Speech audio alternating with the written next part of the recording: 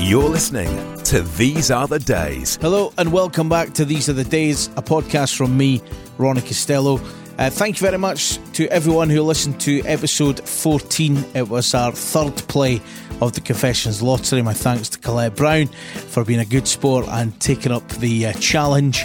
But it does end for 2019, 2-1 to me against the challengers. If you would like to take part in 2020, drop us a message. You can get us on our social media. We are at The Days Podcast or online at www.thedayspodcast.com. These Are The Days. So here we are then for episode 15. It is the final episode of 2019 and it is more a compilation from the past 14 episodes. Now, there was around 30 hours worth of clips in there, or episodes I should say, and we've managed to package it down to just over 3 hours. I know, it's long, but hey, it's Christmas and we're not back for about 4 weeks.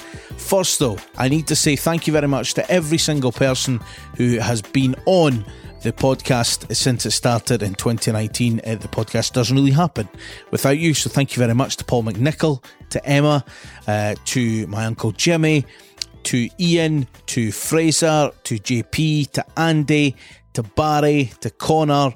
Also big thanks to Alison for being the guinea pig, the first player in the Confessions Lottery, and to Susan and Colette for playing that as well. Thanks to Jonas, thanks to Alison for hosting as well, and to Aaron Caton as well for coming on and talking all about the body and the mind, which is a very different one. It's the first time we'd ever done an episode that wasn't face to face, but my thanks to each and every one of them for coming on. We've got other plans for 2020. It's going to be an exciting year. It's going to be a lot of fun. And again, if you want to get involved, do drop us a message on the socials at The Days Podcast or on the website thedayspodcast.com. Do enjoy the next 3 hours. On behalf of myself and all my guests and everyone else associated with the podcast, do have a great Christmas, have a fantastic new year, and we'll be back in about 4 weeks' time, back at my table. Follow the podcast on social media. We're at The Days Podcast on Facebook, Twitter and Instagram. The boy McNichol, hello. How we doing, Ron? I'm good, man. I'm good. Thanks for coming on. That's okay. It's a pleasure. Hey, Ems, how's it going? Very well, thanks, Ronnie. Thanks for having me. Yeah, it's an absolute, not Pleasure. a problem and a pleasure. Jimmy Austin, welcome to the podcast. Thanks, Ronnie. Nice to be here. Welcome along to episode 5 of the These Are The Days podcast. We are at my table in another venue that's even warmer than the usual venue.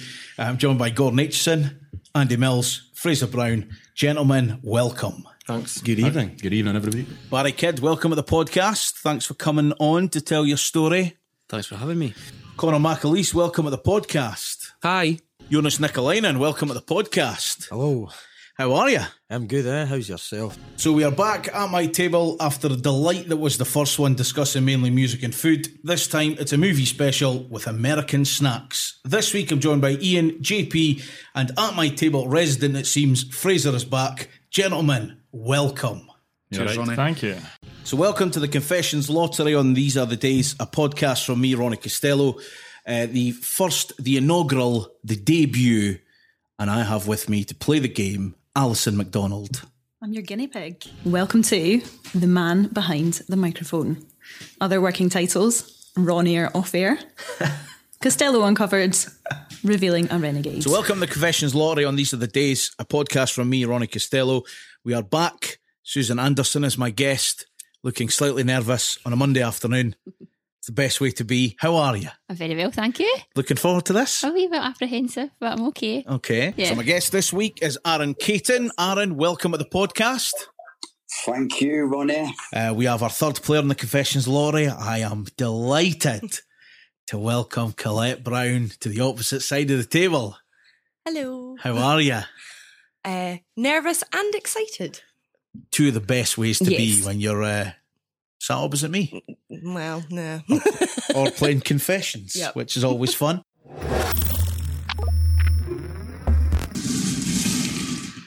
Oh, your first number is number 39. Oh, that's not one of my numbers. So close. Number 39.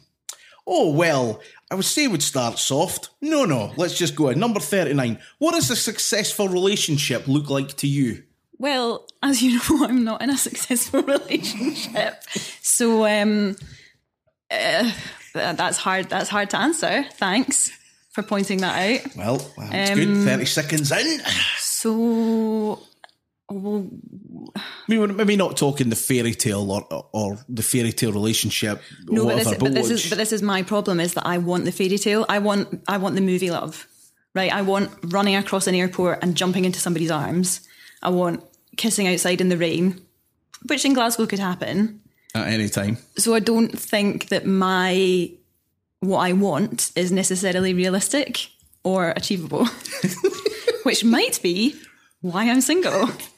Very single. That is also true. So I suppose maybe not this successful then, but I'm assuming in your head there's something of how it should work, how it should be, how you want it to work, or is it still the movie fairy tale? It's still all the time. That's the goal and that's the dream, and that's why it's not happening. Because I think like, if I go on a first date, for example, I want to feel that instant spark, and I want to instantly be like, I want to rip your clothes off. And I don't know if it actually works like that.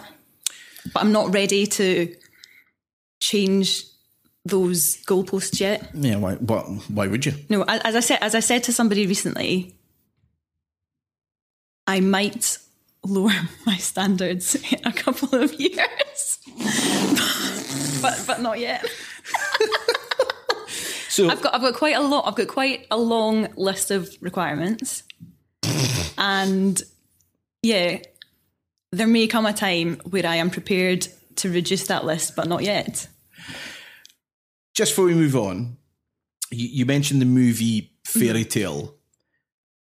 Could you pick a favourite movie or moment in a movie that happens that you go, that's it, that's what I want? Is it a Dirty Dancing, the lift moment? Is it something in a different film? It's Notting Hill. It's the I'm just a girl standing in front of a guy asking him to love her. I mean, I said it on At My Table, number 2, when speaking about films. It is one of my guilty pleasures, Notting Hill, as a movie. But it's Hugh Grant. He is the dream. I know, I've hosted a fashion show with him. Do you know that? No. I've got a photo with it and everything. We're like best mates. What? Yeah, I'll show you. You're telling me this now? Yeah. You think you know someone? I know. I've touched you. Cannot caress them, really. He smells lovely. Anyway. I knew he would. He does. You can just tell when someone's going to smell nice. Doesn't come included. Accepted. Right, let's move on. The kind of online dating and the online app world is kind of it's changed the way people now date, is what we spoke about before. Yeah. And in our 30s, without giving too much away, we'll go for early-ish. I mean, you can say what you like. I mean, there's no camera on here, so you can tell people you're 21 if you like. 21. Cool. Yeah. Right. Well, as a 30-something myself, and it's kind of the world that we've been into. So for you, when was the first download of one of these apps? When was the first download of Tinder or Plenty of Fish or whatever? How did it start? It was in 2013 when I came back from Australia and I was single, and everyone was saying to me, get online dating, it's great. So are you still waiting on it to be great? I am still waiting for it to be great. So what was the first app then? What was the go-to? What were you told? Match.com. That's like one of the big players. That's a big player. I even paid for a subscription. Yeah, been there. Yeah. A waste of money.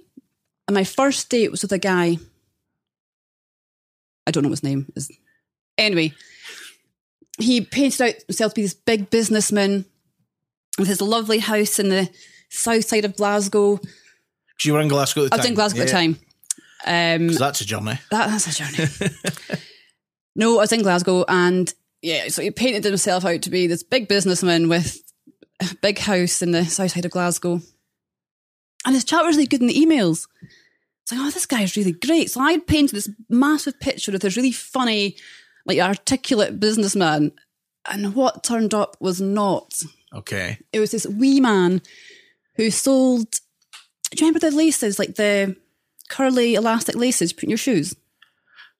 I mean, I remember them. That's what he sold. And tanning mitts, and he lived with his mum. People sell that? They used to in 2013. I mean, I'm amazed already. Yeah, that's a thing. So that was his thing, and he lived with his mother. Okay, so that was the first. How long were you kind of on there for then? How long was it? A couple of months, or given that it was costing you money, my hard-earned cash. I think a few months. But then I met somebody on there because it's not cheap. It's not cheap. Let's just add that in. Just like me, of course. Thank you. But it's not a cheap way. I mean, don't get me wrong. I think. Is it something that tries to then separate itself from free? I mean, I know on people that don't know, Tinder and stuff, it's a free thing. But you can't pay to be gold or something. Waste of money. You're already gold. Yeah. Thank you. It's all right. So, no, Match, as my friend Joe had said to me, get on Tinder. Anyone who's on Match is on Tinder and it's free. So that's what you did? And that's what I did. So you got on a Match went, onto Tinder you went. Onto and that's where the fun really starts. Yeah, and we spoke about this before, and I've shared kind of some stories, some ideas with it, and this is kind of where, it's built in a kind of more, it's not just, it was rubbish because of this, it's like... It's real scenarios, real life disasters. Yeah, which is not being kind to what you're going for. When you went on to Tinder... What was your kind of first impressions? And you were still in Glasgow then? Yeah, I was still in Glasgow. I was in Glasgow until 2017. Okay. So how was it once you set yourself up and put in your details? And I thought it was fine. It was quite exciting swiping. Yeah. And because you couldn't send, screeds of email messages. Yeah. Just because the emails, you had tendency to just give out too much information. Where Tinder, it's just short messages. It was great. Yeah. So you didn't get to know too much about the other person, which turns out not always the best thing either. No. And to get into the whole Tinder thing, because I know there's people. I mean, I've friends of mine who are in long-term relationships who have obviously never been on. But some of us, if we've been out, you crack on, you see what it's like, and you let them swipe and whatever else. But for me, it's one of the worst things in the world. Oh, it's horrific. I've never ever said to myself, I've never thought of myself as being a real judgmental person. But you turn into one quickly. Yeah, and that's what I was going to say. It's one of those things that it's horrendous. Oh. Right? It's horrendous. And but don't get me wrong, there's probably really nice people on there. But see, because it's that split second, yeah, it's going. Because I would imagine, and there's no studies done here, I've not looked at any far, I'm just going to give my estimate. I would reckon probably 80% of people, maybe 90% of people, don't even read the bio. I don't. I certainly don't. I just look at the pictures. Yeah. And most importantly, I look at the first picture. Yeah. And then make a judgment on that. Yeah. Then when they, if you like each other in the message, then you go, I'll look at the other pictures, I'll read their bio. Like, you're a bit weird. Unmatched. Yeah. So that's kind of your thing. So you'll go on there, and then it's the kind of then you'll see what else is kind of happening from there on in. What would kind of been on your bio back then? Would you have put anything, or would you leave just blank? Yeah, a lot of people do that. There's no point. You could write anything. It makes no difference. But it's the same with films. I have got the most questionable choice in favourite films going. No, absolutely going. I've got a favourite film that you just wouldn't guess, I would imagine. Grease. My favourite film. Is it the costume? Is it the... I don't know, I think it's just because it's a musical and I feel happy about it. Takes me back to my school days. You know the Mamma Mia thing? You watched that? No, I've never watched that. I'm partial to a wee bit ABBA, but I don't want to spoil it. I don't want to spoil it by seeing Pierce Brosnan hack his way through songs. Yeah, so I mean, you kind of, if you watched Star Is Born, Greatest Showman, you watched any of that?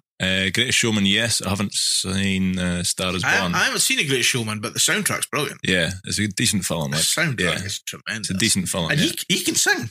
Hugh Jackman just toured. He can sing, he can act, he can dance, he's good looking.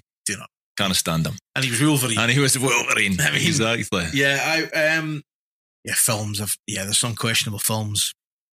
Again, having a DVD collection, but honestly, my Netflix is ridiculous.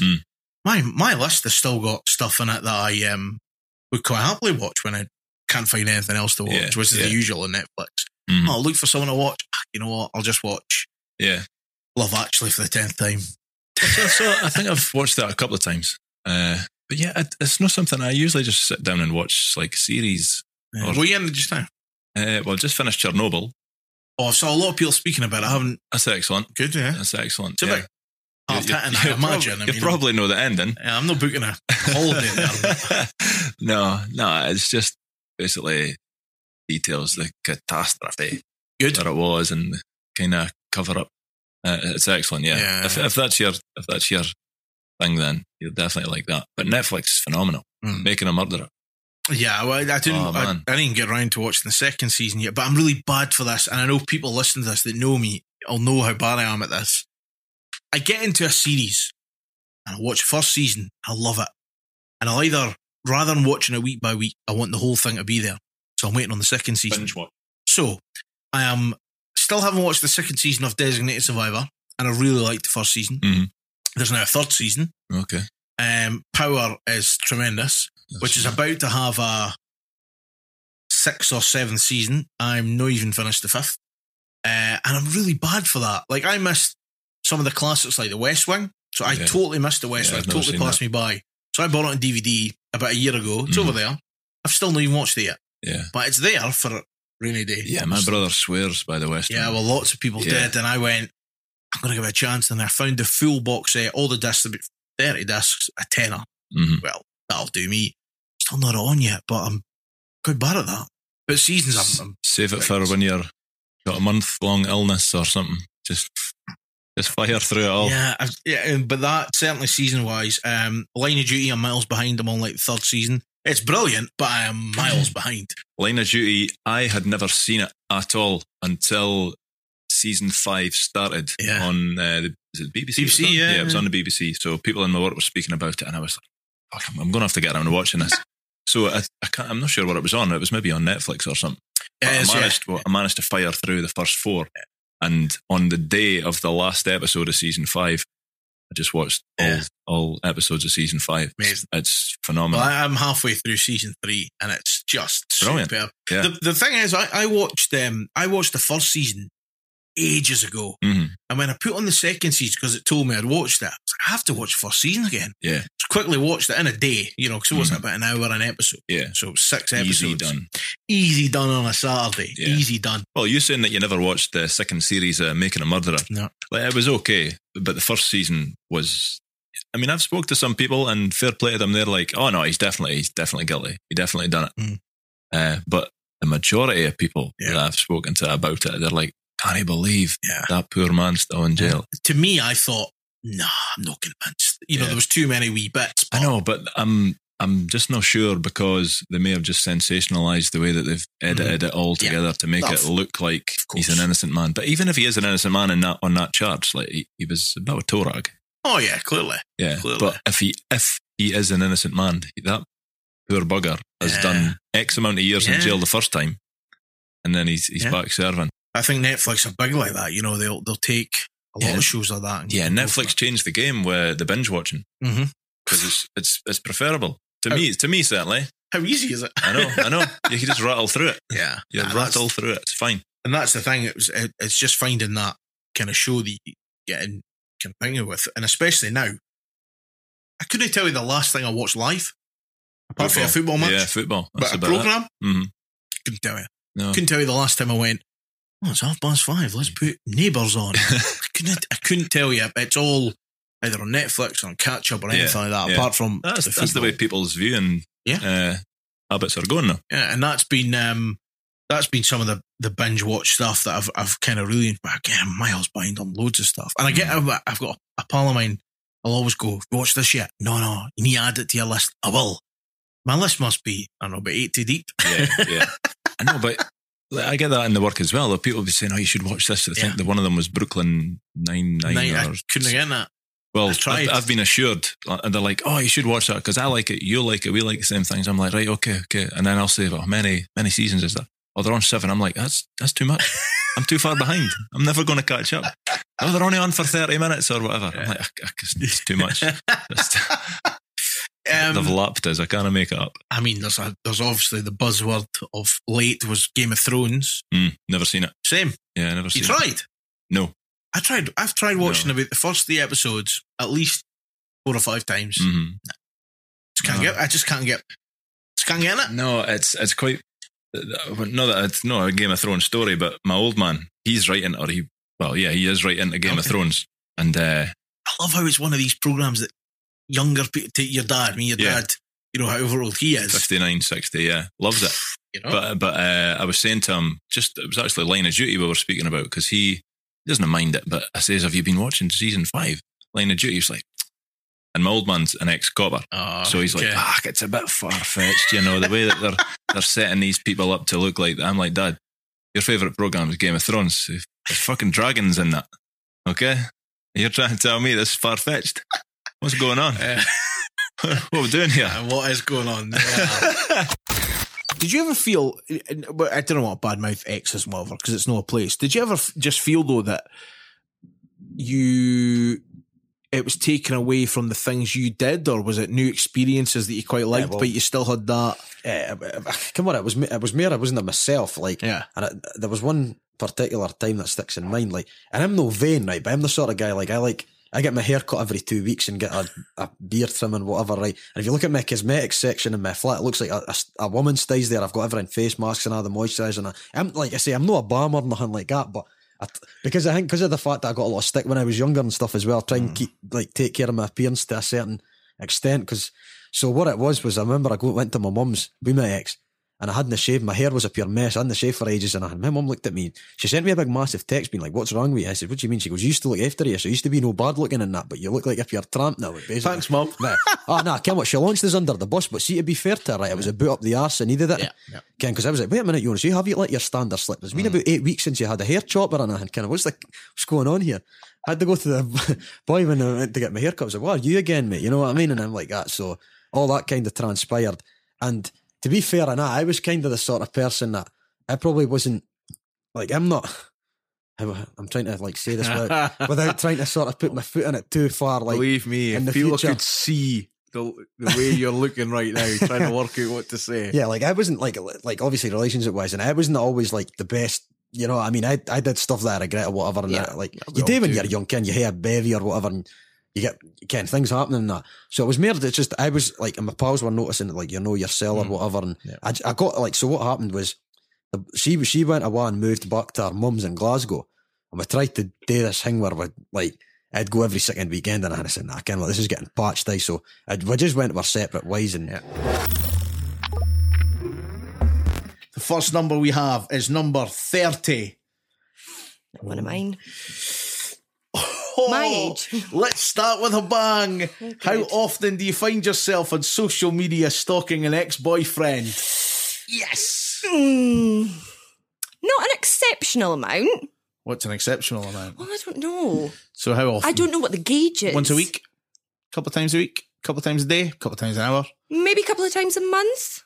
Okay. I've got an ex that I've maybe been nosying at recently, but I've got him blocked so I can control when I want to go nosy on it. Okay. And I get unblock on Instagram, have a wee look, and then block again.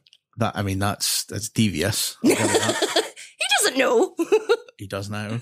If he listens to this. Of course he does. I won't be telling him. Yeah, so that's kind of your thing is kind of a couple of times a month. You just think, what's going on? Well, you end up on their granny's cousin's dog's page, and you're like, I've gone too far. Have you accidentally liked anything? A picture or Yes. It's not good, is it? No.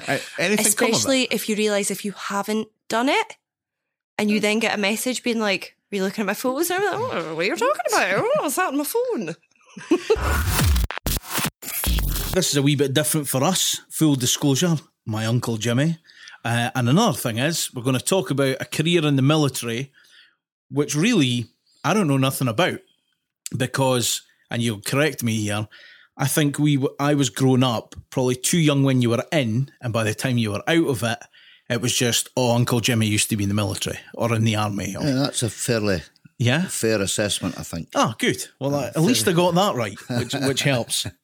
So we're going to take a look at the military, but it's more how you came into getting into the army. Obviously, it was all about from the Dales to the army is what we're looking at. So for people that don't know, what was it like growing up in the Dales?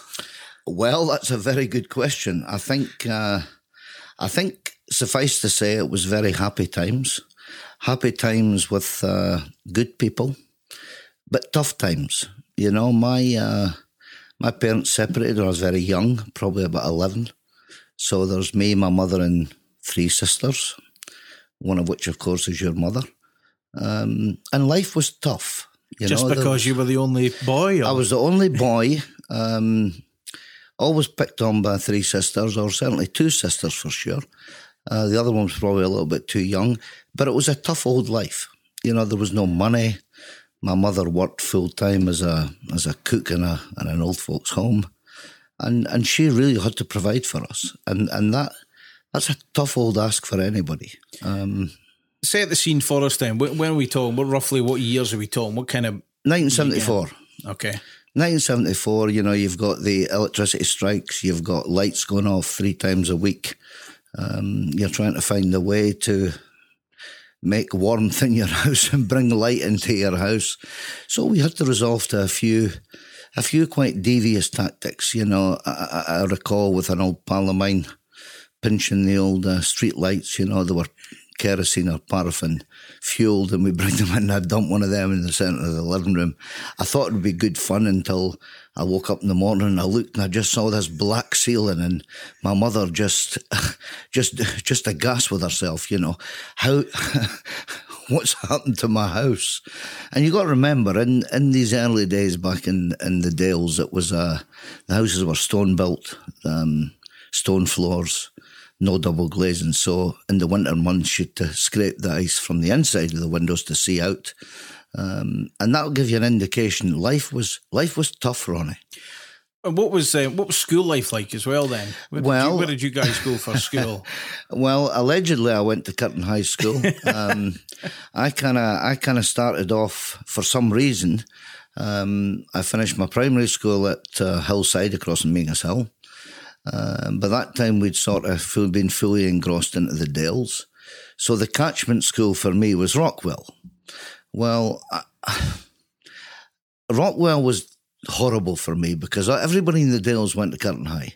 So I was a total outcast. So I used to mix with the guys going to St. John's. And then on the way back, getting a battle with them on the bus because they wore a different tie colour to me. If we had bus money, because that was another big problem. 2pence each way on the bus and 6pence for your lunch. That was it, 10pence a day. And my mother really had to stretch to give us that. So I think just to move it on quickly, off I went to Curtin High. I didn't get on too well with school, Ronnie, I've got to say. But that's probably not unusual back then, though. Because was it a case of, I mean, you'd have been, 15, 16, just thinking, what am I doing? What am I going to do? I was 16, 1974, and I thought, I actually don't like this place. I felt that they weren't teaching me anything. So I took the big, bold step. I'm going to join up. And my mother was beside herself. Well, you'll no stick this army. You'll never make it. You know, I'm no signing no papers. So what I done was I joined the Royal Navy, and I lasted 6 months. What was that like? That was, for me, it was great because it got me away from that insular. Was it just an escape? Was it just... For sure, Ronnie. Yeah. For sure, 100%. I got myself in a bit of trouble in West Curtin. The famous chip shop was always a good place for trouble any night of the week. Got myself involved there, and the wonderful sheriff court charged me with a breach of the peace. My mother had to accompany me as a 16-year-old. She started fighting with the people that were prosecuting me, and that was quite embarrassing. And me and an old pal of mine, we were told, do something, sort your life out, or we'll do it for you. So I took the plunge, and I'll go and join up. Just to get away. Just to get away. Yeah. And you know, I had a lot of jobs as a 16-year-old. I sorted about 9 jobs in a month. You know, it was because it was easy to find work. lots of apprenticeships, lots of various things to do. But I had an elder sister who worked, which was a great help. She was always good for a couple of quid on a Friday. So that kind of took the edge off it, you know. But I guess the other sisters were also dibbing her for the same amount. So life was tough. And then my mother was looking for her board money, and I thought, well, she can't have anything left, you know, the poor girl. So I took the plunge and I went and joined the Navy. It really wasn't for me. So I lasted 6 months and I came out. And then I was bumming around. Same scenario, came back again, bumming around like a bum in West Girton. So I decided then I'm going to go and join the army. And it's a funny story, this. I'm going to share it with you. I went into the careers office in Bank Street. The one that's still there? Still there. Okay. Same place. Same place. And a guy called Sergeant John Carling, Scots Guards, is the guy that enlisted me. And I walked in there with a good pal of mine and I said, I want to join the army. He says, oh, do you now, son? What do you want to do? I said, I want to be a soldier. He says, what type of soldier? I says, well, what type of soldiers have you got? And the guy just looked at me and just burst out laughing. I said, well, I think I want to drive a truck. He says, well, you'll need to come back and do the tests. Have you got your school leaving certificates? I said, no, I don't have anything. Oh, he says, you're a bit of a no-hoper, but come back and see us next week. But I'm going to give you this very special book about the Royal Corps of Transport.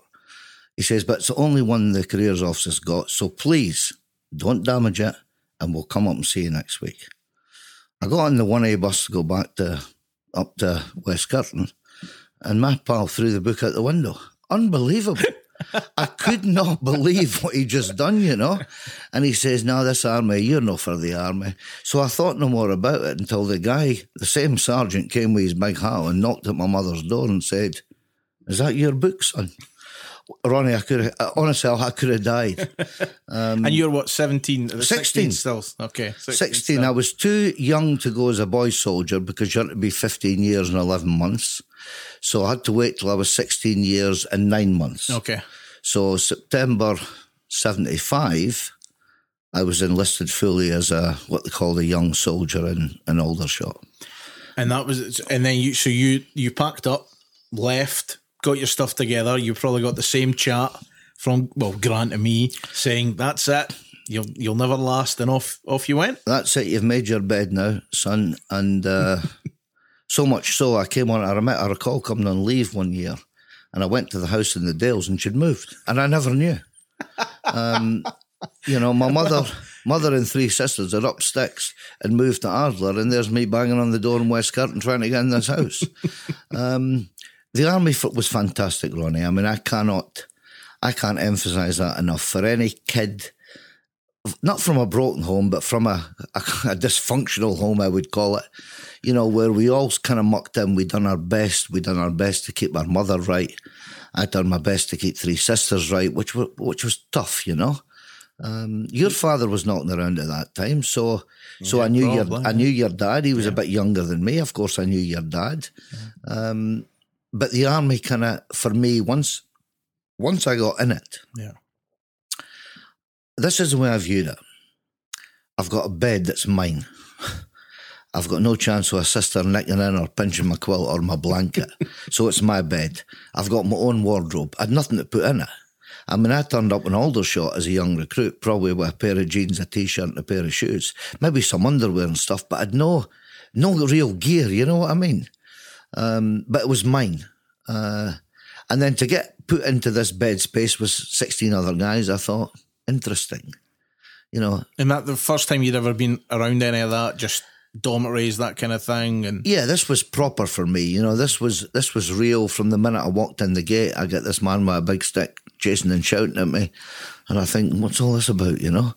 And you know, and it was strange, but once you become institutionalized, because that's what the military does to you, it kind of changed my outlook on a lot of things. I was able to support my mum a little bit. My salary, my wages when I was a young soldier were £8.64 a week. And out of that money, I had to make an allocation of £2 to my mother. So she got an £8 allotment book, which we had to do because I was under 17. So we had to do that. But that kind of left you with 20 odd quid, which was just for me, Ronnie, you know. And you had nothing to pay, no bills, no bills, anything. 3 meals a day, got as fit as a butcher's dog. You know, I could run like a lunatic. You know, because it just inspired you just to do well. And I cottoned on very quickly. If you're a fairly get up and go sort of guy, and you keep your mouth shut, which was always a problem for me, that I think you advance quite quickly. TheDaysPodcast.com. One thing that got me, I was speaking to somebody in work, and she said to me, "Is this the job you ever thought you would do?" Tongue in cheek, and I went, no. So I got more thinking about when you were growing up. What kind of job or career did you want, or what would have been the dream job, or what were you told by the careers officer? Because we had them in our day age. I had them in mine as well. It was you can drive a horse and cart, or you're doing the pit, or doing the pit. You used to get a slate out and read off that. So the question was, growing up, what job or career did you want and why? Who wants to kick us off? I'll go first because it's easy. It's always been the same thing. You think back to your childhood days, and you kind of, and bear in mind, you don't have to tell us what you do now, depending on how it is, or you can. You recall the times. And you think at some time that I wanted to be an astronaut, and then I wanted to be that. But I even still wish that I could maybe be it someday, but it'll never happen. I wanted to be a marine biologist. Oh, really? Yeah. And that was at school? That was it, but I'm not academic enough for it. I've just not got the... And what was it about it? As in looking at the ocean itself, or looking at the animals in the ocean? As long as I can remember, my dad kept and bred tropical fish in the house, and we had tanks and tanks and tanks of fish in the shed in the house, all sorts of different fish, marine fish, tropical fish from all different the big lakes in Africa, and loads of just all that sort of stuff. Books around the house all the time. There was stuff on the telly. He would always be out in the shed doing the things, and it kind of just sparked my interest for marine life. And I'm not like a big buff on it now, but I just always thought to myself, I want to do that.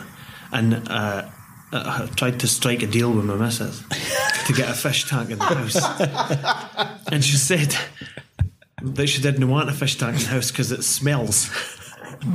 They're not clean properly, eh? But and I said to her, well, like, we've had kids and all that sort of stuff, and that part of our life is kind of solidified now. We're not having any more. And I was like, well, I'm either getting a fish tank or I'm getting a hi-fi with a turntable and all that sort of stuff. And the hi-fi doesn't smell. so that's what I got. But to be fair, you've got a very nice turntable though. It's alright. It's nothing. It's classic though. It's nothing special. It's not like a modern thing that I bought. No, mine's is my old.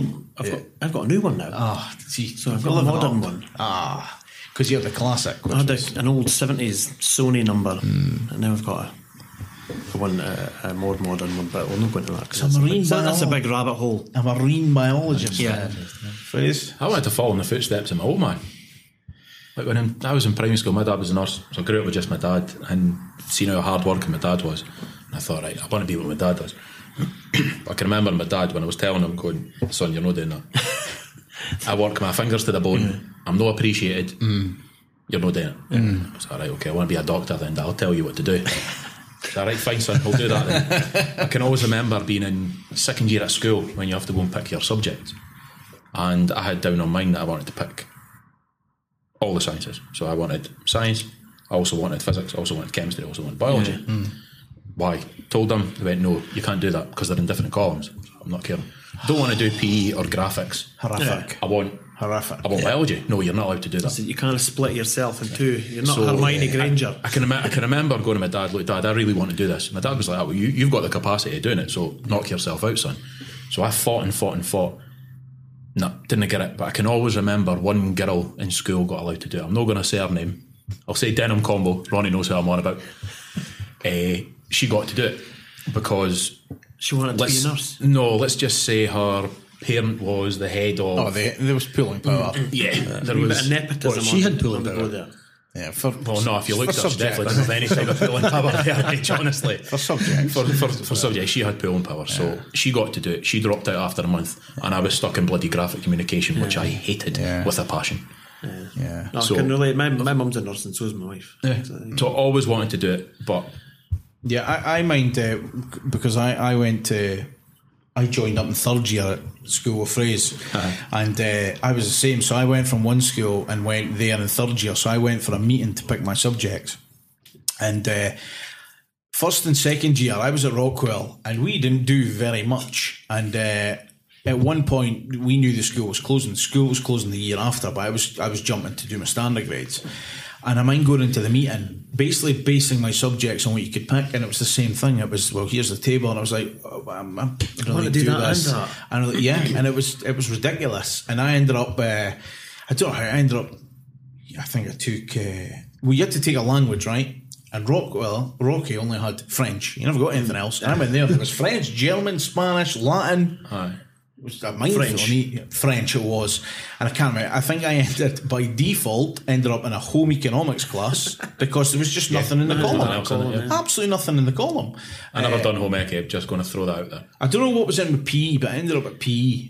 I don't know what PE was the same column as graphics for me. Yeah, and it was just one of them. It was horrific, and I just, I mind going at that, and it was just absolutely horrible. So I picked subjects I didn't really want to do, stuck it out, and then again never really had an idea because I my aspiring football career was over after breaking my leg under the library playing with a tennis ball under the library. Yeah, the way Craigie was built, it was like a hybrid. So you went in to the front door. You would, if you ended up going down the corridor to the right, you were looking for a world of pain because that was the rector's office.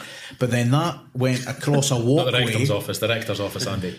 Went over a walkway to the library, which was essentially on stilts, 4 legs. Basically, so underneath, you could play there. So playing with a tennis ball, and I broke my leg, and I'll tell it very quickly. It took ages for the ambulance to come.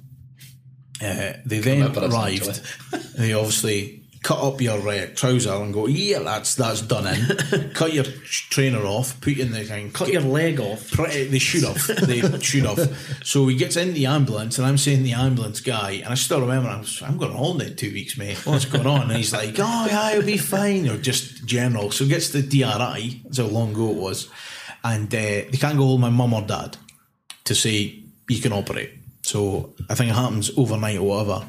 And my mum finally arrives up, and she says, that's his things, and everything's obviously cut. And my mum, the first thing, how am I? It's fucking cut your trousers, I haven't even paid for them yet. Right, and the trainers were at the clubby book, so she was raging because they were obviously they were getting paid out about £1.50 a week. I would have been, or the Goodmans. So that was so I broke my leg, and then wasn't at school for the first 3 months. Bearing in mind, my mum did go on holiday, and I went to my grand's for a week. God rest her soul. Damn right, so down. And they sent me schoolwork. I, of course, done none of it. And then got the cast. It was really late. It was like near the end of December. I had the cast off for about 2 days. And then school finished. I think I just went to make an appearance, really. Like Jesus cometh was back. Here I am. And then on the Christmas Eve, I went next door with something, a parcel or something like that, and I was coming back round, and it's literally from here to that door, and slipped on black ice and broke my leg again. I'm sitting here laughing because I can remember it all. No way. So that was fun. The same leg. So the same break. It just breaks again. So I was like, what are you doing? I was like, I've broke my leg again. So I'm still taking the mic. I'm like, no, seriously? Go and bring the crutches out, because I am done. Up to the hospital, broke again. Christmas Day, back in, get it done. Surgery? No, just basically put it back in place and put a stookie on. Mm-hmm. So I went from having the full stookie, which is the reason I couldn't go, to getting just under the knee to the full foot. And I can go back to school this time. So the mum was right onto the council, because we had no money. Where's the free taxis? Because he's needing in. So we'd get one of them, you'd go in, you'd never see your crutches because everyone else had them. I'm 3 months behind in work, at this point as well. It's an absolute nightmare. At least you were allowed to use the lift. And I got out classes like 2 minutes early, to miss the rush. And the best thing was, for most of the teachers who did not like me, they hated this. You need to let them out. It's like, yes, Celia Edwards, yes. And so we went on to that, and then it was, but I had a paper round. So I wasn't getting any money because I was earning about 35 quid a week delivering papers, and my mate done it. Because I collected. What, in like collected? A 15-year-old or something? Yeah, man. So you were getting 12 quid, and you were making about 20 odd quid, and that was all mine. Like, man, that's yours, 35 quid. It's class. So in the January, you pay back for the trainers and the trouser? No. Keep that quiet. Because he's got an itemised bill. And I can't even play down that she I can't even joke and say she does listen, because when she was on holiday the other week, she listened to the one about the dick pics and said that was interesting.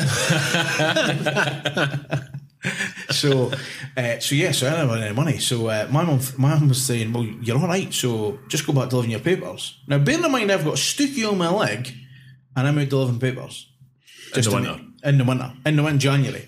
And then did I have a bit of tyre on the bottom of it? Mate, I had that was a good year for him. I had a big stupid shoe, and it was horrific. And then and that was it. And I went back, but I was a year out on, like, you meant to be doing PE, and I've missed a year. Can't do any practical, obviously. And then I think after the summer, and that was it, and we just went back to it. But it was fucking horrific. But then you just start thinking about the courses. And again, I still had no idea what I was wanting to do. My dad was a firey, so he was in the fire brigade up until it was 7 years ago when he retired. And I always wanted to be in it, because anytime London's Burning was on, I was like, well, that's what my dad does. But he goes to everyone. I used to tell my gran when I was really wee that he went to every fire in the world, because that's what fireys do. So I went to every and then. You mind when we went to 5th year and you had to pick more subjects because you had no clue what you were going to do.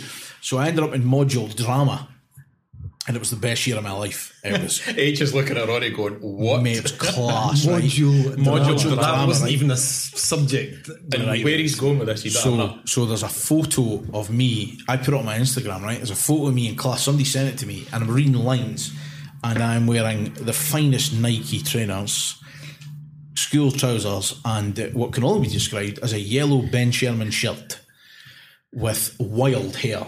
It's probably, I'm not sure what it's doing then, but it's wild, right? It's probably curtains. Ronnie had a set of curtains. Oh, I did. I was brill cream to the max. So I was doing drama, right?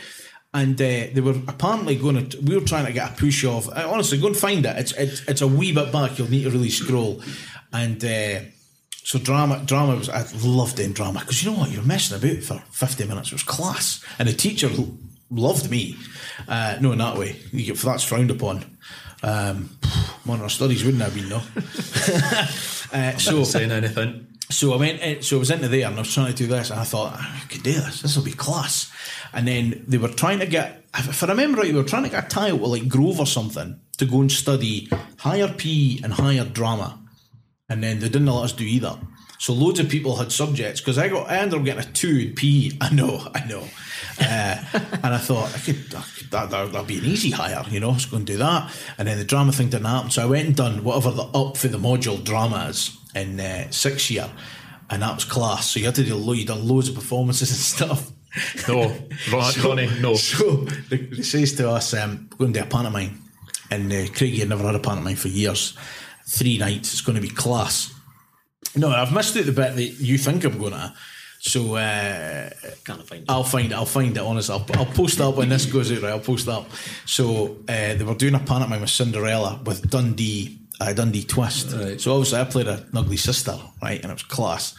I thought, this is definitely for me. No, I know what you're thinking. What Fraser's thinking is, in the summer, I'd been in Magaluf as a 16-year-old. I will leave that story right there for 2 weeks. And then I come back, and the guys had said, we've signed up for is it the talent show? Or was it the Talentless talent show? It was called the Talentless Talent Show. So Talentless Talent Show. And I says, what are we doing? He says, we're just going to dance. So we're dancing to it. It's raining men. I ain't bother. I'm in. 5 of us. And we're all going to put women's clothes on. There's the aperitif. Yep. Right, okay. So I also went as a nurse, and I was the best. And it was that's debatable, Ron. That's debatable. But it was talentless talent, right? Yeah. But we didn't win.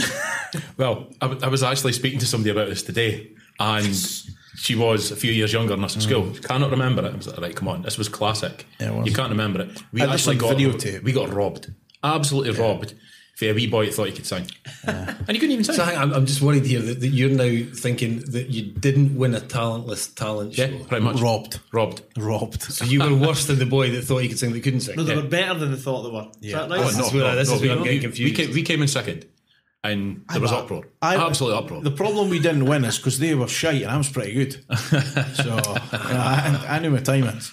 So we done that, and then towards the end of that, we started speaking to the career officer, and it was like, "Oh, what do you want to do?" And I was like, "Wants to be a female nurse." And that was his mum's uniform he had on. That was even more worrying. I am ready for that. I am ready for that role. So I was like, I think I want to do drama. I'm like, all right, well, the colleges do that. We can enter you in that. Fine, right? Okay, go to that. I said, I'd quite like to be on the radio, and the boy laughed. Right? Is that it there? No, that's yours. That's a cunt. Oh my goodness! That's just the curtains. That's good. So I was like, I want to be in the radio, and the career officer laughed. I was like, fuck you. So they were kind of the two I wanted to do. And then I got speaking to the college about going and doing the drama thing. And then it turned out you have to be able to sing and dance. Now, I can throw a move out there. But the singing's like, it's not good. So I kind of caned that. And then, they were the two I always wanted to do. And I ended up going to study in retail management for 2 years. Just because I worked in a shop. I worked in a shop and thought this is the easiest thing, because it was the end of 6th year and I had to do something, and I was just lucky enough to get a bit of the career that I wanted. But yeah, it was horrific. And look at you now. Look at me now, sat here with you boys. Illustrious, colourful career in media. Again, a man of many jobs. That's it. What about you? So I was brought up in the 70s as a child. I know I don't look at it. I know, we know. And there was 3 respected professions in my eye at that time. One was a nurse, one was a teacher, one was a policeman. Yeah. Now, we all know what's happened to the police. Yep. We all know teachers are not now looked after. And my mum, like many people here, she was a nurse. Mm. Yeah, so I had 2, PE teacher. Yeah. But in school, when I was at school, they didn't even have PE as a qualification. There was no grade or higher or anything like that at all. You couldn't qualify. So we simply had PE as a vocational thing for 2 hours on I think it was a Friday by the time you got to 6th year. And I think some of the stipulations when it came to going to college at that point in time seemed to encompass that you had to be a particular level. Now I didn't excel at any sports. I was competent at most sports representing the school. So that never ever took off. And so I applied for the police, which was my other one. I was brought up in a small village in Fife, and my mate's dad was the local policeman. He had a beller job. I think he arrested one person in all the time I was there. It was all done in fear. Yeah, if you ever needed him, he was in the Crown Tavern. That was, it was like, I can't even remember what it was. Is it Heartbeat? One of these. He was just like a beat Bobby. And I thought, that's a beller of a job. I'm going to go for that. And I applied, did my physical fitness exam. I then got second interview and then taken back. And bearing in mind, this was all at 18. I went for the interview and you had to write, they gave you an essay, a subject to write. And at that time, and you're talking, so this was, God, what would it be? 85? Yeah, 1985. And the subject was, should the police be armed? Now, obviously at that time, you didn't have the same knife crime that you've got now.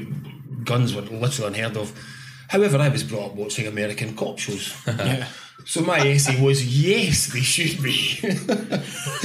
Which, by the time I got down in front of the Fife Chief Constabulary Chief Inspector and his cronies were asking about, why I felt this and why I thought that, and I just completely fell to bits. So I got a really nice letter off them just saying that maybe I should go mature for a couple of years and apply later. Or move to Texas. Or London. I think at that time. Yeah, I think at the time I took solace in the fact that I think Fife at that time was one of the most highly rated constabularies in Britain. Yeah, that was very, very hard. The boy was sitting in the pub. Well, to be fair, yeah. Couldn't get shot of him. So were other robbers around about him. That was probably, yeah. So that was it. That was PE teacher or police when I was growing up. Yeah, that's awesome. I mean, that's the thing. Some people make it, and some you don't. But I never really, especially growing up, I never ever. Apart from probably my dad being a fiery, I think it was the only thing I ever went. That'd be pretty cool, but no. And I admire anybody who knew at that age what they wanted to do. I've got and I went actually over to him, and I was at that in between time. He knew he wanted to be in the Navy. His brother was in the armed forces. He wanted to be in the Navy, and we went across to Edinburgh the day he went to register. He says, "Come in with me. Come on, you've got you go as an officer. I'll go as a naval seaman." And he signed up for 4 years there and then, and he retired 2 years ago, having completed his full service. And he's seen the world, had a great life out of it. They've put his wife through university. She's now an English teacher. They've put his daughter through one of the best boarding schools because they were travelling around the world. And absolutely, come out with a great life. But he is, I think, struggling a little bit to adapt back to civilian life because nobody recognises the qualifications that you get in the forces. It's crazy. They say that they're transferable, but they're not. When you try and equate them over, exactly. I mean, his life has been people management. Managing crews of ships and stuff like that, and yet they don't see that as a management skill because they're within the confines of being in the armed forces. It's crazy. Yeah, and to go for just going in. Yeah, and that's it. So and his view was that he was going to go in for 4 years and come out and be a driving instructor. Oh, jeez! That's what he wanted to do. But from day one, he knew he wanted to go in the Navy, and I just thought I was really, because I had not a clue. And I know that was two I gave, but ended up doing 2 different colleges, 2 different courses, and heading into retail, and that's what I did. Yeah, I think that's the thing, especially certainly at our age. We were sucked into retail. It was what I mean. We worked at full time for a wee while as well, and that was hard going. And you never really knew what you wanted to do, And I done 3 different college courses just to get anywhere, and then was in radio for 5 years, and then left. And I mean, leaving started 2010. It was horrific. It was a good year. It was What happened in 2010? I can't remember. Just me balling. I got married. Ronnie DJ'd at my wedding. See, I took won the Scottish Cup. Something like that. See, I took any job. I think I was a couple of times framed under Giddy's arm and he scored the goal. I hate that because I come out and I was like, I have to go back, and I went back to retail and quite enjoyed it for 5 or 6 years, and it led to the job I'm in now. But I don't have any regrets about it. I just think it's a path written. When I was young, what else happened in 2010? What did I do in 2010, Ronnie? Do you remember? You're married? No. Did you go to Paris? I scored my first goal at Tannadice, and only ever goal at Tannadice. But that's a whole different story. You have to get through the judgmental part first. Yeah, I think on both kinds, but it's just a horrendous. And I hear more nightmare stories than I do good ones from anyone. I would say 95% are nightmare stories. The floor is yours. The floor is mine. Well, that's what he said. That's what I said to him, actually. Where to begin? We'll go with the guy, the golem plucked from Middle Earth. Well, I mean, there's a Lord of the Rings reference early. I like this. Yeah, so there we are. And this was back in the day when Tinder would show your mutual Facebook friends. Oh, I knew it did that. It used to do that. Oh. And on this occasion, it's like, oh, Alistair is a mutual friend. What I should have done, the sensible thing, Alistair, who is this chap? Tell me about him. Okay. I thought, no, I'll find out for myself. Now, obviously did a bit of social media stalking.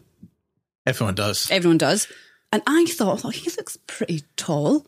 He did a good job. He looked tall in his photos. I was like, oh, cycles, must be fit, good chat, quite funny. So we arranged to meet. This is when I was living in Hindland in Glasgow. So I was at the top of Hindland Road. This is important for the next part of the story. We met in Cottiers down kind of Partick way. Anyway, so was I expecting this big, handsome guy to walk in? No. Gollum walked in. This tiny little man, beard, obviously hair, and he had these like olive green brogues on with pointy toes. And I just thought, oh dear. So at that moment, does the world stop? It does stop. And you think, oh, do I leave? Okay. Do I exit out a toilet window? Who knows? So he takes his jacket off. He's actually got quite a good body, but quite a short one. And he's got bloody Lord of the Rings tattooed around his arm. And his chat got a bit Middle-earthy. Okay. Anyway, so I was like, I need to get out of here. I need to leave.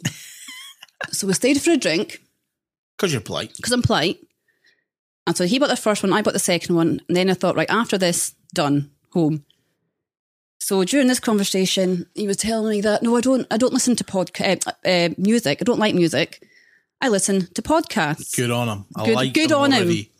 Good man. I like him already. And I said to him, well, what kind of podcast? What do you listen to? He said, I can't tell you just now. I was like, right, okay, whatever. And so we finished the second drink. And then he said to me, would you like another? And I was thinking of, what excuse do I make to leave? At which point he goes, you're thinking of something to say so you can leave. I said, no, I don't. No, not. Gin, thanks. Another couple of drinks. So not only is he Lord of the Rings, he's a mind reader. He's a mind reader. He is a mind reader. So, and the chat gets back to this bloody podcast. Nothing wrong with that. Nothing wrong with that. And he tells me it's a sexual podcast he listens to because it's graphic. Oh, okay. Yes. Okay. So I then have to ask him, where do you live? I had an idea of where he lived. So I worked it out. We'd have to walk up, the Highland Road so far together, and I would drop him off a certain point. It's like, right, okay, fine. The point came, it's like, okay, time for you to go then. And he went in for the kiss. I was like, oh, no thanks. But the best bit is he said to me, would you like to come back to my warm flat and see my cat? No. I mean... Are you sure? Yes. Of all the chat-up lines, it's not strong. It's... not that strong. No. But after you've been telling me you listen to sexually explicit podcasts, and do I want to come back to your warm flat and see your cat? I would never be... That would be it. I'd be kept in a basement somewhere. Yeah, or... under a patio. Or if he just said, do you want to come back to my warm flat and listen to a podcast? Shall we make our own? Different story. Different story. Yeah, I mean, that's... And it kind of was that kind of the norm? Not him, but that was this kind of the most of the horrific dates. No. Oh, this was a good one. This has been okay. So this is probably what you call oversharing this story, but here we are. Here we are. Was this guy a match guy? Anyway, he's an Irish guy. Obviously met in Glasgow, and he was good looking. Average. He's all right, actually. But he was quite toothy. He had big teeth. Okay. So we met first date. We did something. What did we do? Something culture. I think we went to some... it was a gallery or a museum. Anyway, that was fine. Chatted. Had a snog. Fine. But because he was toothy, he used to spit a bit when he was speaking. Okay. So second date, what did we do? We did something the second date anyway. We just went for drinks. I thought, actually, this guy's all right. Just need to bring a tissue for my face. But the third date, we ended up going to, I think it was a gig somewhere. I think it was Oranmore. Nice place as well. Yeah. I've been chucked out of there many a time. Fair enough. And yeah, so we're in Oranmore. 3-date rule. So we went back to his. Now, I can't do an Irish accent, so bear with me. So either way, it's going to be offensive or racist, this next It is part. not at all. It's just, I apologise for my bad accent. Okay. So we're in bed, and Toothy here is probably spitting all over me, and he turns round, and I shit you not, it makes me cringe to this day. He turned round in his best kind of suave accent and he said to me, So,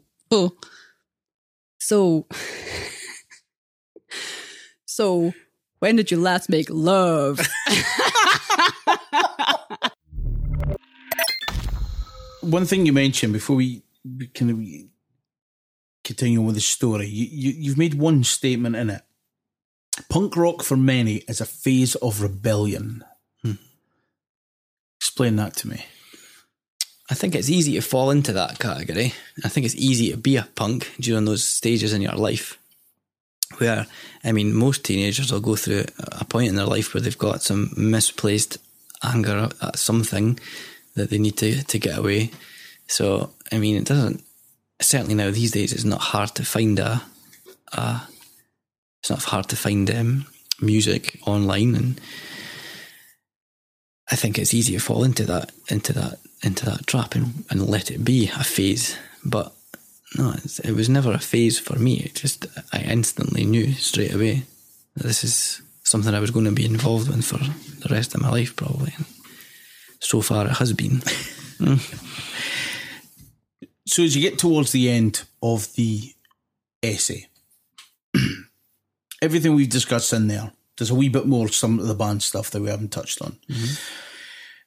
And towards the end of it, I think, you correct me if I'm wrong, but when you've been writing it down, you're getting towards the end, and I think you're beginning to the way you're writing it and what you're trying to get across.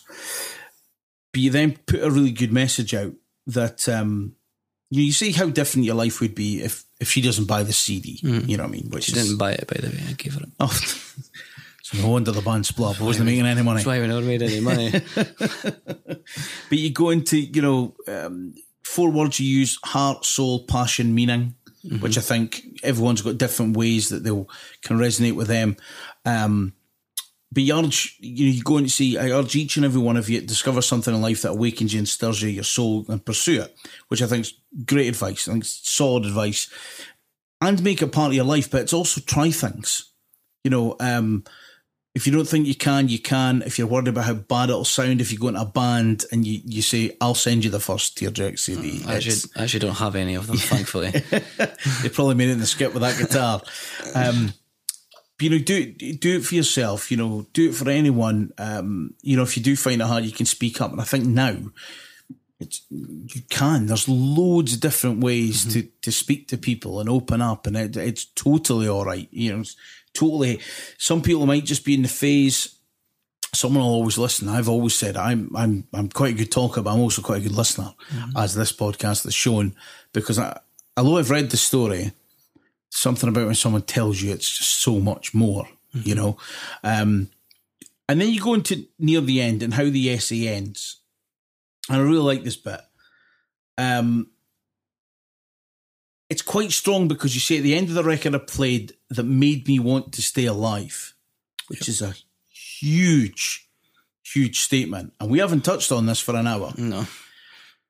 But I imagine there's been trigger points throughout the whole phase of your life that you've just thought, I'm done. Yeah. To be here, to be now, to write that especially, was it a massive lift? Was it a release? Yeah. Or was it being honest enough to write it down? I don't think I told anybody about it. No, certainly nobody close to me. But yeah, and another moment in my life that I'll never forget. And yeah, you're quite right in what you said throughout my whole life. When I was young, as soon as I lost Mum when I was young and naive, the first thing in my head was, well, when people die, they go to heaven. So if Mum's gone to heaven because she's dead, then all I want in life is to see her again. So all I need to do is die and I'll see her again.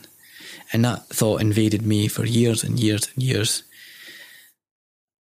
And I think I was just too young to know how to do anything about it at that point, or potentially too scared to attempt to do anything about it.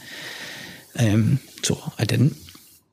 But I thought about it all the time, and I still thought about it all the time during my teen years and my early 20s. And this was potentially it would have been mid to late 20s. I moved into a flat with the second flat I'd ever moved into. So this was me moving out of the first flat that I'd moved into the second flat. And yeah, I got into the flat that day. I'd be getting mail sent to where I worked at the time because I was in between addresses. So I'd been at work. I had literally had 2 cardboard boxes full of everything I owned in the world.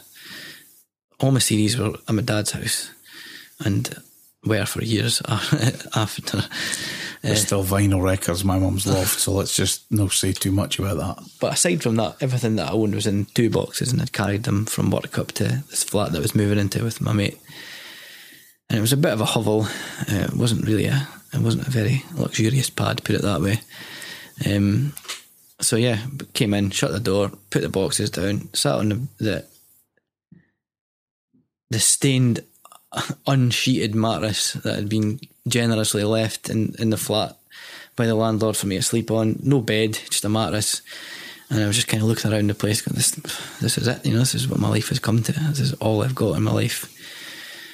And just by chance at work that day, like I say, I was getting mail delivered to my work because I didn't have an address at that point. So yeah, a CD that I'd ordered had arrived, so I took it home. A CD by my, from that point on, favourite band of all time. A band who I was lucky enough to play with 15 Minutes. I begged the promoter, who's now good friends of mine, to let us open for them when they played in Glasgow a few years ago. I think that was in 2006. I proposed to Gemma at that gig, incidentally.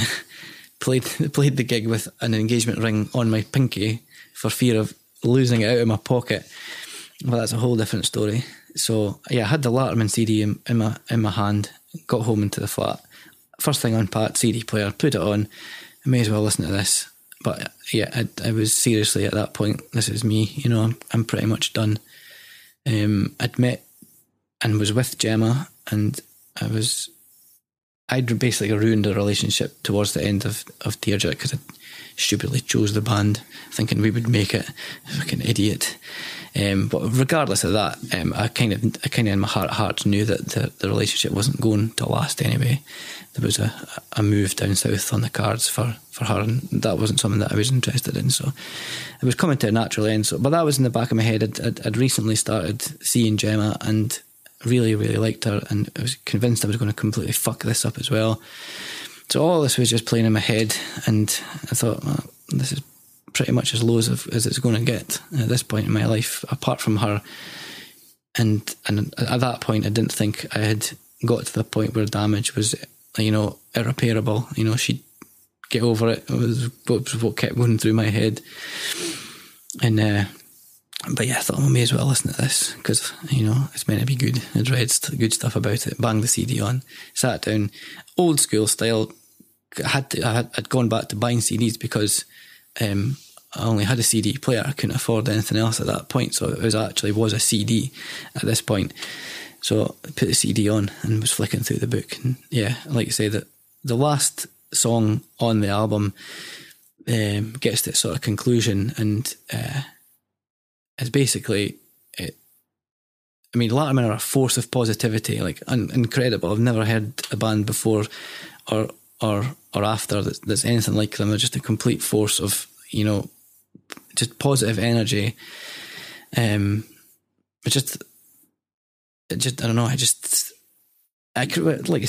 I credit that band with saving my life. I've gone on record cheesily and quoted before, in punk rock saved my life and all the rest of it. And then to a certain extent it did, but that night, that they actually did stop me from doing something completely terrible. And yeah, like I say, the last line of the last song on the album is just, it builds to a point and they just repeat over and over again, the strength is always there.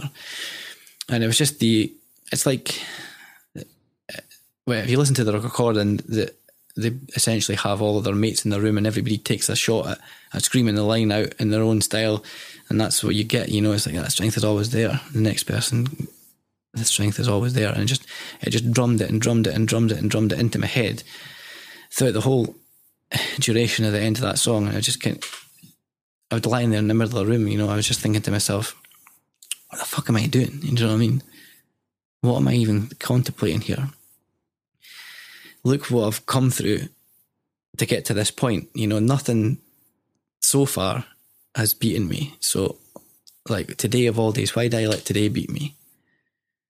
So, I just flipped it around and put the record on again and listened to the whole thing again. And I think if that had been any other message at the end of that, if they structured that in any other way or dropped that song from that album, I don't want to know. I don't want to contemplate where I could have ended up that night, but it certainly would have involved a lot of harm to myself. So, yeah, I think about that night over and over again, and for music to be able to have that effect still, it just made me want to stay alive. It made me want to spread that message, it made me want to write more songs that were like that. And it was just, like I say, it's hard to put it into words.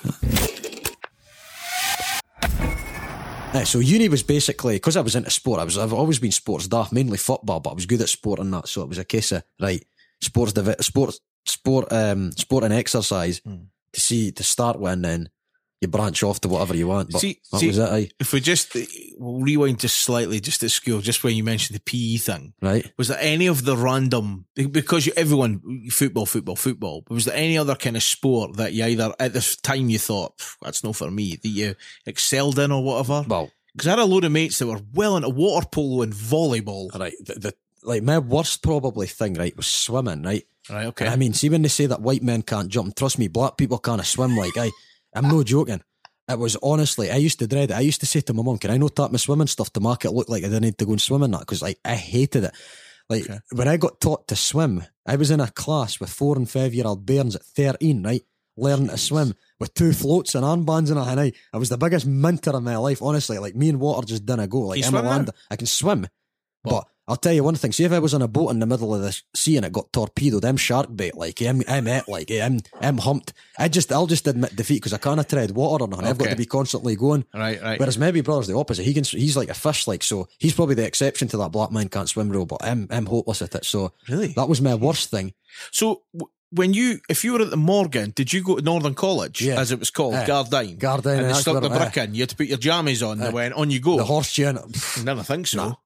But see, the thing is, that was my, like, I dreaded it, like honestly, I used to fear having to go swimming. That was my biggest hate at school. What else was there? I was good at basketball, and again, that's not a stereotyping. I just picked up. I could shoot 3-pointers and free throws. My passing wasn't the best, but I was alright at that. Volleyball, I was more interested in kicking the volleyballs, and I remember my mate set me up for a volley, and I got a filthy connection and melted some lassie in the chin with the bar. I about killed her. So I think it was I got probably more in trouble for kicking the volleyballs than actually playing volleyball. Oh, you've dropped your ball. Oh, you can pick up Peter's ball. It's 57. I was going to lie. 57. Great. Player pass. You keep saying that and you know I'm going to play. Question 57. How bad was your first time? Well, I actually think it was quite good because he didn't believe me that it was my first time. So I take that as a compliment. Well, you imagine when she'd made that noise. Imagine the action I also got with a hand celebrating in the air. All right, but you think it was all good? I mean, it was. Hopefully, nobody that I know listens to this. It was very much just to get it over with.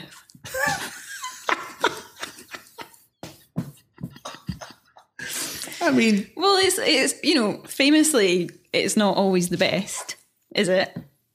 No. So I told you the story last night. I won't repeat it. Don't. Anyway. Fuck you. Just get it done. Get out of the way. Move on. Sorted. Move on. Remember his name though. Hey Nick from Malia. Right, next number. You're in the 20s again. Oh. What number are you wearing on the 20s? 23. Nah, it's 26. 26. Oh, what's your favourite word? My favourite word? There you go. My favourite word is obstreperous. Explain. Because my dad calls me it quite a lot, and it's a really good word to describe people. It means noisy and difficult to control. You could be described as obstreperous. Ronnie, stop being so obstreperous. I can't even spell that word, nor even say it, but I'm up for that. It's a great word, isn't it? Yes. Yeah. So why has he called you that? Or when did he start calling you that? Oh, he's always called me that. And then we'll get to the point is, where is your dad right now? Where is my dad? Oh. My dad is in my house, in my bath. Why?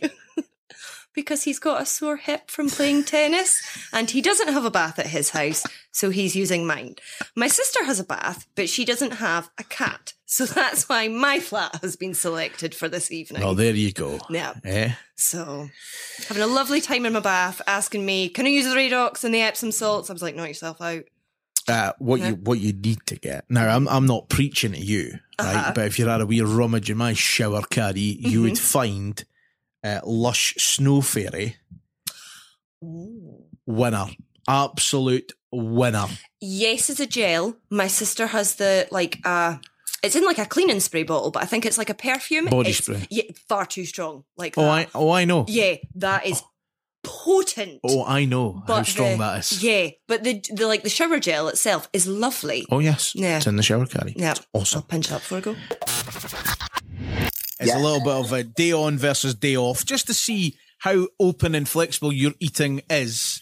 So day on would be when you're working, you're a professional personal trainer, although you're a wee bit more relaxed, it's not chicken and broccoli. And then what you'd be having if it was a more relaxed day. So if you're working, how do you start your day on a very early? Because you're up about 4:30, isn't it? Yeah, so I'll talk you through my day now. So currently I've started skipping breakfast. Not for any reason. I've just found when I was eating food straight away, what I do, I kind of set something up in my head. Well, mate, once I put food in my mouth, I just want more food. I don't know how it works. So I thought, do you know what? I'm going to fuck that off. So I get up at 4:30, completely leave it, get to the gym. I'll do a tiny bit, do like some stretching.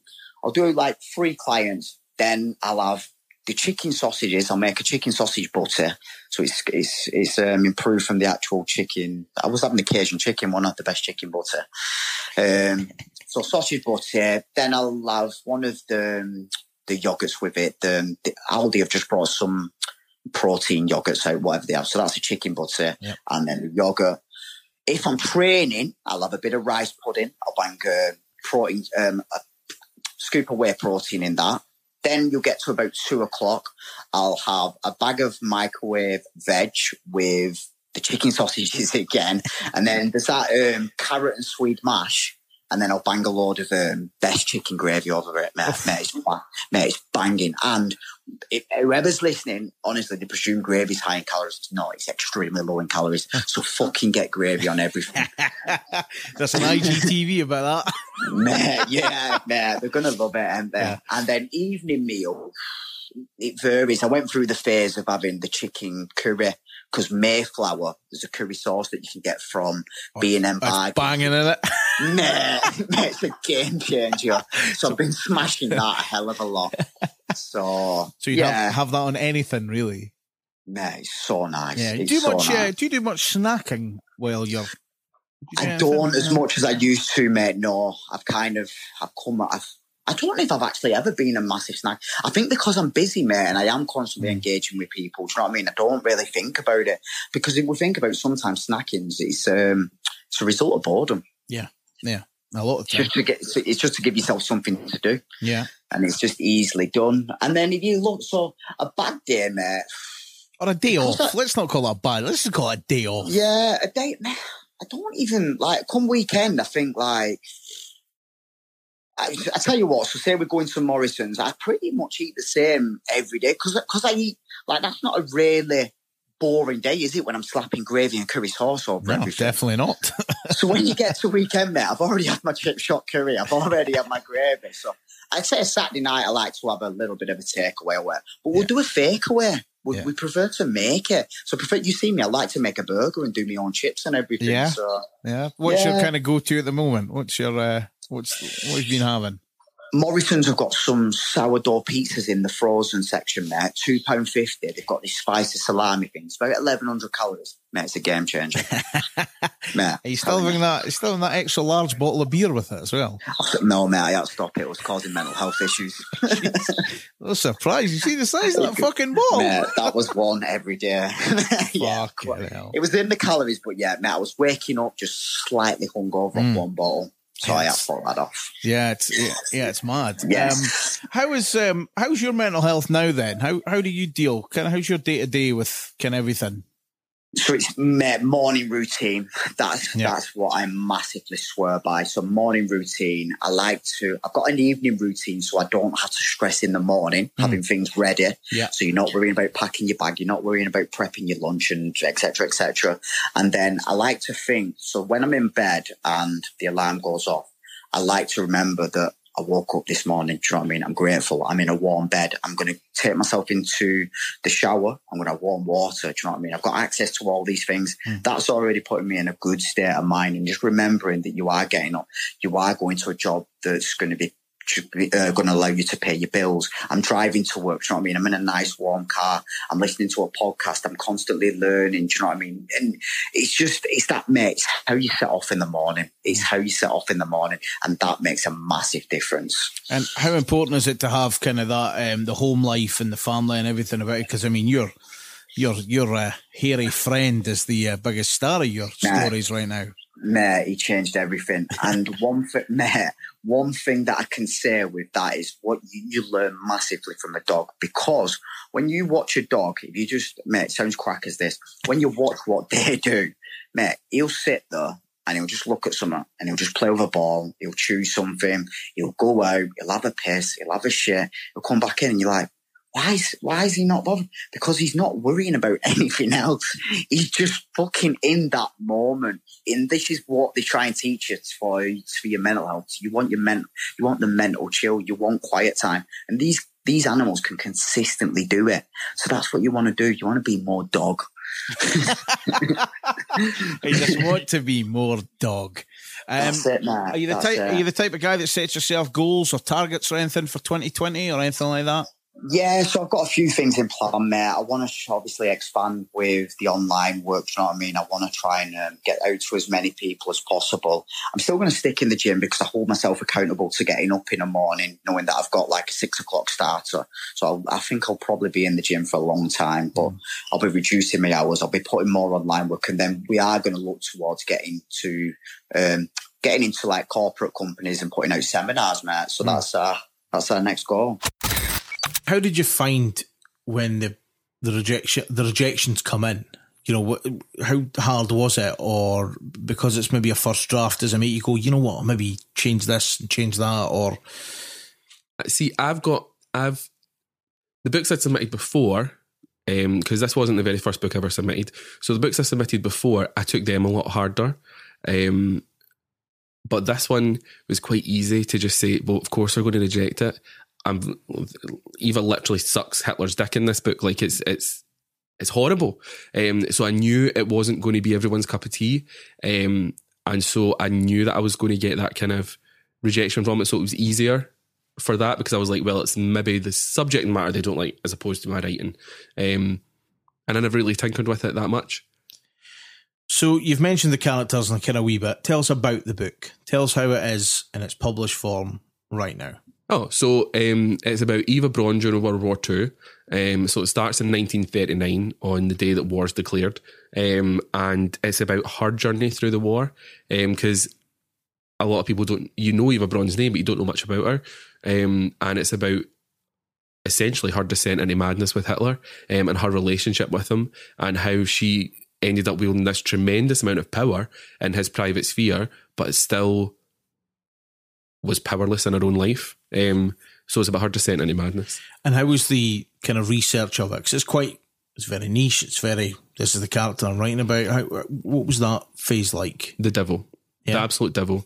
Because this was actually born because I was only going to do a wee 3,000 word for my portfolio for the Masters scene of Eva. So I wanted to do my research. I wanted to find out, okay, what part we're going to write about. And every male historian I could find said she was an apolitical, asexual nobody. And that didn't ring true in my head. I went, how can she be a nobody? Someone referred to her as a war mistress. And I'm like, but she met him in 1929. Like, so what happened between those 10 years, between 1929 and 1939? Everyone just wrote her off as this nobody. And I think that kind of got my back up a wee bit. And I was like, well, she can't be. Don't tell me that doesn't make any sense. So I did as Angela Lampert and Thomas Lundmark were the books I used the most. They were amazing. And yeah, like Christmas Day, I was sitting doing my research for it. I set it out by year. So what did she do in 1939? What did she do in 1940? And so on and so on. And then I built the story up around that. So everything, bar 2 or 3 things, is completely accurate. Where she was, who was with her, the people in it are all factually correct. And anything that's not, I put at the end and say, I changed these dates for this reason. I moved this for this part of the narrative. But you know so little about her that I was given a lot of free rein, which is why I always refer to her as my Eva, because I deliberately sidestepped some very huge issues, obviously, because they're terrible, terrible people. And that was the hardest bit, trying to give nuance, because your characters need it in life to people that you yourself actually don't like. When you said your story was a bit different how it got published, so what happens there for it to, because it is now on shelves? Oh, well, yeah. So this actually this sounds better than it actually was. It sounds like the dream, but it's not. So, but it is. It is. I should just be appreciative of it. But my gran was sick to death of me talking about it. She was sick of hearing me being upset about agents. From the minute I wrote the book, she said, Connor, self-publish that book. Stop it. Self-publish it. Pack it in. And I was like, no, I want the traditional publishing road, and I want this, and I want that, and then blah, blah, blah, blah, blah. Did you have a diva moment? 100%. Of course I did. I was like, why don't these people recognise my brilliance, darling? So she just went, Connor, I'm sick of it. Publish it. Put it out there, move on, start the next one. You're just at the start of your journey, just get it out. So I did. I designed the cover, which I'm very proud of, edited it, did everything myself, put it out. It was self-published on January 28th of last year, 2018. And within about 3 weeks, my friend Joe, who I'd done the Masters with, tagged me in this publisher's tweet about they were looking for short stories for their anthology. And she tagged me and I said, yes, I'm going to apply to them. I'm going to write a short story. And I got a tweet saying, we've just saw you've written a book and we love it. And I was like, okay, thanks. Okay, appreciate it. And she's like, no. What's your email address? We need to get in touch. And I was like, okay. So I sent her an email. She was like, we want to publish this book. Mm-hmm. And I was like, it's only been 3 weeks. Are you for real? So just sorry to jump in, but when you say you self-published it, is that just in digital format? Yeah, so I only published it on Amazon. Like, I didn't faff about with any of these margins and how to get it as a paper copy. And but you got it. You got it out there, which is the first thing to do. Oh yeah, it was on Amazon. Anyone could buy it. Yeah. I sold quite a few copies myself, which was quite cool. And then 3 weeks later, so pick that up again. So you get. Oh yeah, so they get in touch with me and they say, we want it for our catalogue. We want your book. And I'm like, have it. And they're like, no, okay, we want it, blah, blah, let's talk. And I'm like, no, just have it. Have it. It's yours. You do what you want with it. You're a publisher and you're going to sign me. Go for it. And so we spoke about terms and all the rest of it. And how did you find that side of things? Because it was hard. You in your head, you're an artist, you're an author, a creative, all this. So you've done the book, you've done you've dabbled in the design of how it's going to look, you've done the end notes, you've done all this, and then it comes to the business side of stuff, which you're in the business side of it to make it a career. But when it comes to this whole negotiation, was it a bit like every book on how to be a writer will say you need to be a business person and a writer. Mm-hmm. Every single one does. And you know what? Yeah, you kind of probably need to do. But I just don't care. Mm-hmm. Like, I just don't. I just want to sit and write and spend the rest of my life doing it. So that bit was hard, but I was very lucky because it's Dark Ink Press that my book's published with. And the terms they gave me were better than what you would get with any, because they're an independent publisher and it's run by authors. So it's not one of the big ones, but I mean, you'll find most places, especially in Scotland, like Cranachan Publishing and Berlin and stuff, they're all quite independent. That's how you get your books out, and that's most of the books that we read.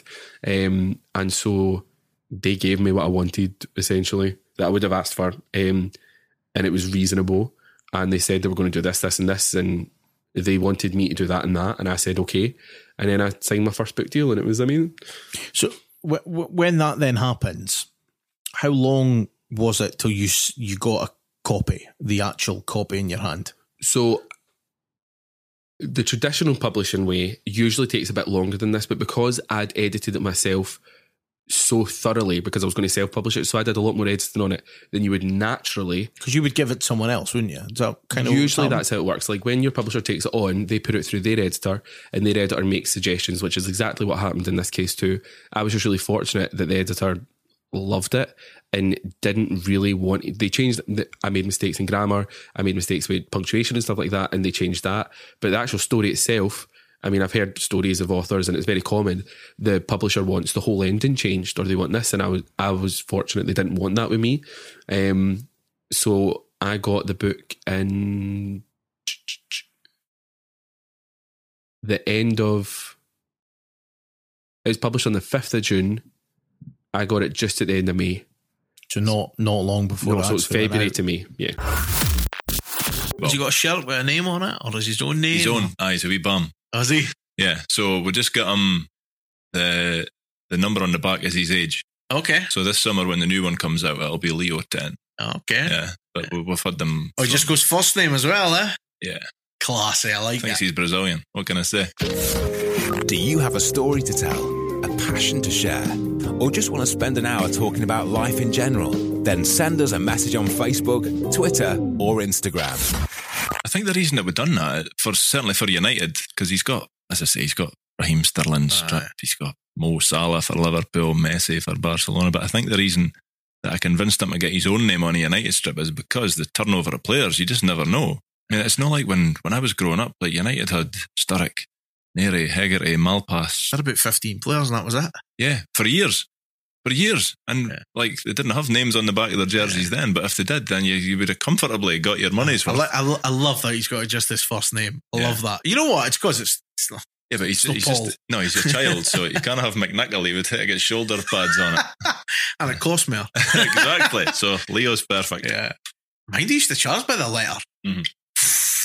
Yeah. I don't think so. Absolute chancers. Yeah, that's brilliant. He's happy with his football strips. I asked him the other week, I was speaking to somebody on Twitter again when I was having a bit of a rough time of it, and he was like, look, go and ask Leo his 3 favourite things and then try and focus on that, because the wee man was just going through a bit of a tough time. I was like, okay, I'll ask him, I'll see what he says. So I was like, Leo, what's the 3 favourite things that you've done? You know, you're only 10. He was like, going to my football, which is he goes to the para football on a Sunday morning, absolutely loves it. Good. Going to see United and spending time with you and Mum. Hey. I was like, oh man, what did you throw that in? That's something of mine now. But what's straight going away, on here? yeah, but his first 2 were football. That's more important than spending time with me. That's class. So yeah, I was like, that's good, right? So if we're going through a tough time again, we'll try and focus on. Yeah. Well, I noticed that you were having a bit of a time of it. Yeah, it's. I think he's 10 now. I think he's just getting to an age where he's starting to notice that he's slightly different from his buddies. So yeah, it's tough. You know, it's going to be tough. There'll be times that are tougher still, I could imagine, but it's just difficult when you're a parent. And you know, if he falls, he grazes his knee, you pick him up, you clean him up, you patch him up, you give him a hug, and things are fine. But when he comes at you and says, well, you know, this and that, and I can't do that, and I can't do this, and so can do everything, I'm like, right, okay, you've just got to try your best. You just got to focus on try and reiterate to him, well, okay then, you know, you maybe know the best at doing that, but look at all these things you can do. Try and accentuate the positives that he's got, and he does. But it was tough. It was tough. That's just being a parent, and regardless of having a kid with a disability, you know, every parent will go through times like that when there's an issue. I think the thing was as well, you know, you got a real good response for people. Yeah. You know, of it. And I think you're one of these guys on Twitter that's never, you know, it's very straight down the middle, but quite nice, quite likeable. There's nothing real controversial, you know, or you know, you don't post memes to get reactions. It's all, you know, quite, you'll say what's on your mind, but also you'll get involved in conversation and stuff. Yeah. And I think I caught it a wee bit later on, I think. And then when you put something like that up, and it's like, it's also being, you know, I've got these people that you interact every day. You're the same as me. You're on every day. You chat to somebody every day or whatever, and you put it on, and it's kind of I mean, I don't know how many replies you got, but certainly some of them I read. It was a real nice outpouring. Yeah, and you know, the big thing is as well, some of these people are still total strangers that I speak to. Yeah, I've never met. Most of them are, Ron. Most of them are. I think it's brilliant like that as well. You know, I was humbled by it. You know, I mean, I think I posted it in the evening, so I was getting some replies back and forward from people in mainland Europe, South America, other parts of Scotland, people saying, well, look, I've went through this, or or my brother's been through that. You know, it was, there was one that I read that the boy had his nearly in tears again. I'll not mention his name, but I told him at the time. But it was, I couldn't believe it, you know, because I was just trying to, I guess I was just putting like a text message out to the world there, thinking, you know, this is tough. I'm sure other people have been through something as tough as this. What's any advice? Any advice would be great right now. 10 years ago, that wasn't there. 12 years ago, that wouldn't have been possible. You didn't have that. Yeah. Whereas you'd now, have to stew on it yourself. You know, you could text a group WhatsApp or whatever of close people you know that might be a wee bit too nice with the approach. Whereas you put it there, don't get me wrong, some people in the world are fucking arseholes, and you would get you could get some real horrible responses. Yeah. But in general, you know, I think your outpouring was really good. You know, it was all positive. No arse, because you know what it's like. People, arseholes for the sake of it. But it's when shit things happen in the world, you've got to remember it's a small percentage, a real small percentage. The majority of people are not bad or evil. And the big thing is as well is, you know, you're putting yourself really out there. You put yourself quite vulnerable, because it's like, this is what I'm going through. What's on. Well, I mean, I didn't want it to come across as it's me that's going through this. Although I was having to deal with it. You know, it's the wee man. He's struggling, and he was having to deal with it. And I just didn't have an answer at that time. You know, it didn't matter what I said that night. He was just breaking his heart. You know, saying, "I don't want to be disabled. You know, don't want to be like this. Why am I like this?" And honestly, Ron, it's just that when you don't have an answer for something like that, it's hard. It's hard to deal with. It's tough. So that was just like an SOS to the Twitterati out there. But as I say, everybody that got in touch was absolutely top notch. Is this the first time something like this has come up? Well, more sometimes he has wee moments, but this was the biggest. Like, this was definitely the biggest, and it wasn't. You know the way some kids will have a meltdown and it's a tantrum, and it wasn't like that. You know, he was just despondent about it. He was just defeated that night, but. As I say, he's got over it, but I'm sure it'll happen again. There'll be certain things that just trigger it, trigger that thought process for him. But we just got to, you know, I don't know. There was somebody got in touch. I can't remember who it was, but he says, "Look, you've just basically got to, you know, be there for him." And one piece of advice I would give you is kind of rip the piss. And like, obviously, I knew exactly what he meant, you know, because he's going to go to secondary school or he's going to go through life, and people are going to call him certain names. I've not even had that conversation with him yet because he's only 10. But I know it's going to happen, and I know it's going to hurt me. So, and I know that he's quite a sensitive soul as well. So it's going to hurt him. But so I get why that guy was saying, you know, you've got to learn to rip the piss out yourself before you face these other challenges that are going to come along. So we always joke about certain things, you know, but nothing overly close to the bone just now, because, as I say, he's just a wee lad. And he'll deal with it whatever way he can. But he's my wee lad, so I'll always be there for him. And that's the thing. Somebody else said it as well. I mean, I've met him, and I'd never have known. You know, I've only met him once going out meeting at the football once, but I would never. I think that's maybe what triggers it sometimes with Leo, because he's. I don't want to say the word normal, but if I say that, you'll know what I mean. He's almost normal, but he's slightly not. And when he realizes he's not, I think that's when he gets quite down on himself, and it becomes quite a big issue. I don't know what he's going through, because I'm no him. I don't have a disability, you know. But and when he's only 10 as well, the vocabulary that he's got is. He's not able to put it into words how he truly feels quite yet. So, it's just tears and snotters. Let's move on to our next number. If we can find it and turn it round, we are looking at we're in the 20s again, 27. What is your least favourite word? My least favourite word? Yeah. Alison got your least favourite word. And she said, moist, followed by gusset. See, I quite like gusset as a word. Oh, really? Yeah, I think gusset's a great word. Oh, no. Can you imagine a pub called the Sweaty Gusset? Let's go down the Sweaty Gusset tonight. No, I can't. No, I can't. I am...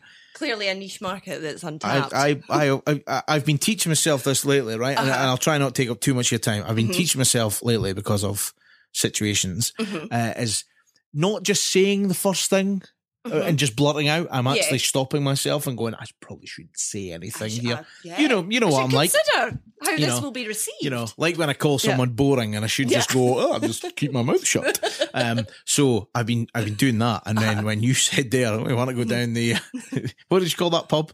The Sweaty Gusset. Right away, I had an answer for you, but I've just stopped myself because that's what I'm doing. I'm a new man. You are a new man. So what's your least favourite word? I don't think I've got a least favourite word. No? To be perfectly honest. Have you got is there any word you hate the sound of? Is there a word you maybe don't like? I know a lot of people don't like the C word, and I love it. It's a term of endearment for me. No, I love the C word. I use that quite frequently. Yeah. Claggy is a bit of a... Depending on the context it's being used in. Sometimes it's such the right word, and other times it's too vivid a word. Do you want to give us a line using it? We'll see if that comes up later. Oh, no. Right, so claggy we're having. Yeah. Right, I'm going to write that down. Claggy. I mean, how are you spelling claggy? Claggy. That's what I would go for. That's claggy. what I wrote, yeah. I would have walked out after half an hour, which is what I should have done the other week. Yeah, go on. Oh, God. First of all, I talked about sending SMSs, not text messages. Now, can I just put it out there? This guy, as he did not tire of telling me, worked for a tech company or something to do with mobile phones and apps. So why is he referring to text, first of all, as an SMS? Beyond me. Anyway, he said, right, well, I'll meet you. Well, it goes back to a year or so ago. We'd arranged to meet. And I thought, nah, rubbered him. Completely pied him. Like, no. And then we'd matched again. And his chat was dire. So I was like, unmatched him. And then he super liked me. He thought, right, I have to meet this guy. Just do it, Emma. Pull yourself together. I love the fact that you think, I totally owe him, so I'm going to go on this date. And I thought, half an hour tops, pull yourself together, you can do it. I did it. And he said, I'll be waiting with a rose. I was like, you better bloody not be. So I met him. I thought, actually, you seem to be a bit more better than I thought you'd be. But shame about the rose, but cheers. So I thought we were just going to go for a drink. I honestly thought I'd be there for half an hour, pay my dues, off we go, back up the road, fine, chips in hand probably. But no. I met him at 7, just after 7. So the table's booked for 8. What? You've... Good. Who eats on the first date? Anyway. Yep. So he starts chatting. Oh, he's chatty, and he's chatting, and he's chatting, and by 8 o'clock, he's still talking. Be out with me. It could be Ronnie. It could be your Mexican double. And, like me. Oh, God. And he just wouldn't stop talking about himself. The whole evening, he asked me 3 questions about myself, and that was it. What were they? Do I have a sister? What was it like growing up in Dundee? I don't know, I didn't grow up in Dundee. And was I for Brexit? That was my 3 questions. I mean, yeah. I was trying to connect telepathically to the waiting staff. Save me. Their vibes were out, man. They weren't thinking about anything. It's like, oh God. So when he kept that straight, so dinner was finished. And I said, right, so we'll get the bill then. Just like that. So he paid for it, not by cash or a card, but by his watch. And I thought, you fucking didn't swear, you effing twat.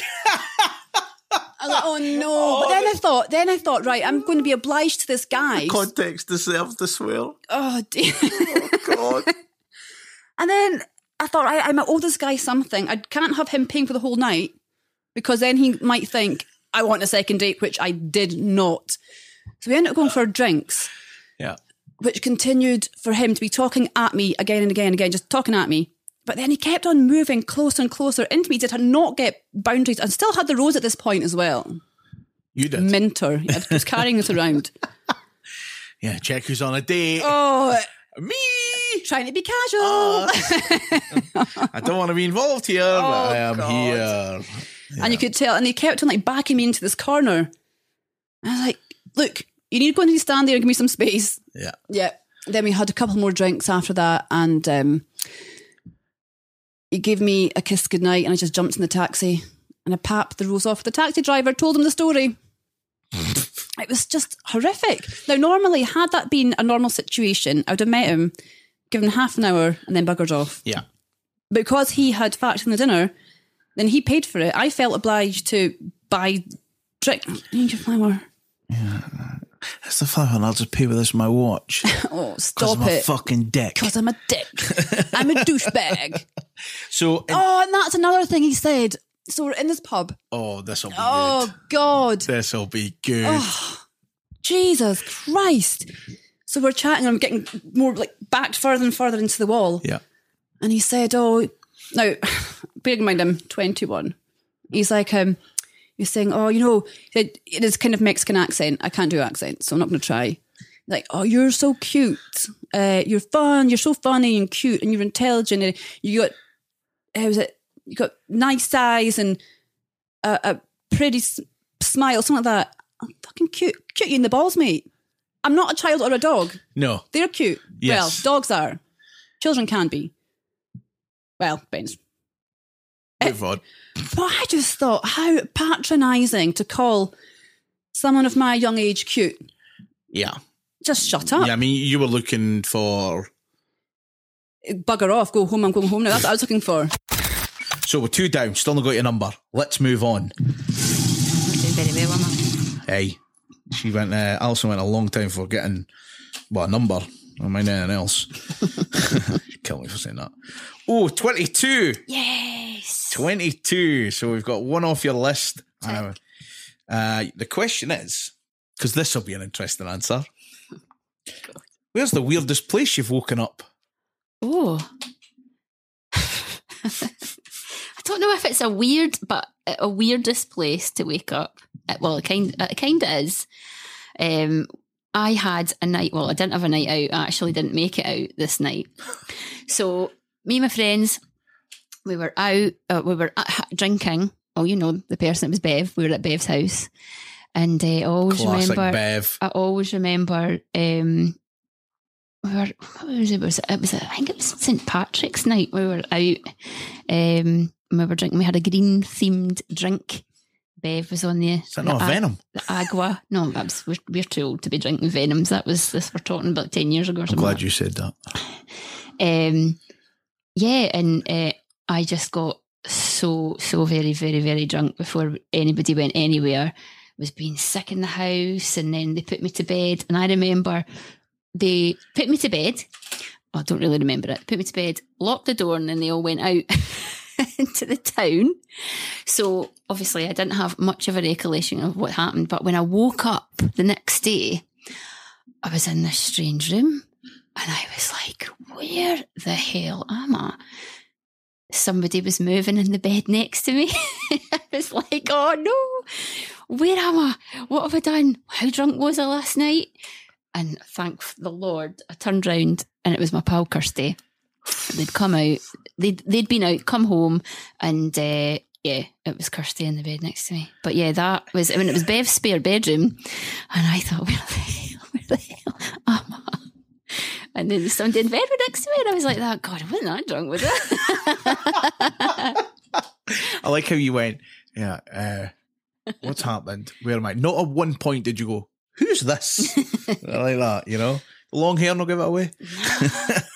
I know when you wake up and you've been really drunk the night before, but I tell you though, I woke up and I wasn't hungover. I was quite, I'd been put to bed at like 9 o'clock at night or something like that. That was. Did they have a good night though? I think so. Yeah. That was the night. That was the night Lynn broke her wrist though. She was out. She broke her wrist. Jeez. And she had a black eye. She fell because I'd been put to my bed so early the night before. I was the one that was the most sober to be able to drive her to A&E the next day. So yeah, it was quite an eventful evening. I tell you one thing I've started doing, and I don't mean to, is if I've been out for a few, I tend to wake up on the couch. Oh, do you? Yeah, still fully clothed, jacket on, trainers on, shoes on, whatever I'm wearing, just out for the count, on the couch, and tends to be when I go in the kitchen, something food related, still unopened, lying there. That's a pretty normal thing that I've been doing. On this week's episode, we're going to be trying some American cinema snacks. We'll discuss our guilty pleasure movies. And before all that, we'll be looking for your favourite film from the 80s the 90s and the noughties, and we'll start with the 1980s, and Fraser can kick us off. Thanks very much, Ron. So, we have lists. I think we all have lists. We have lists. We do have lists.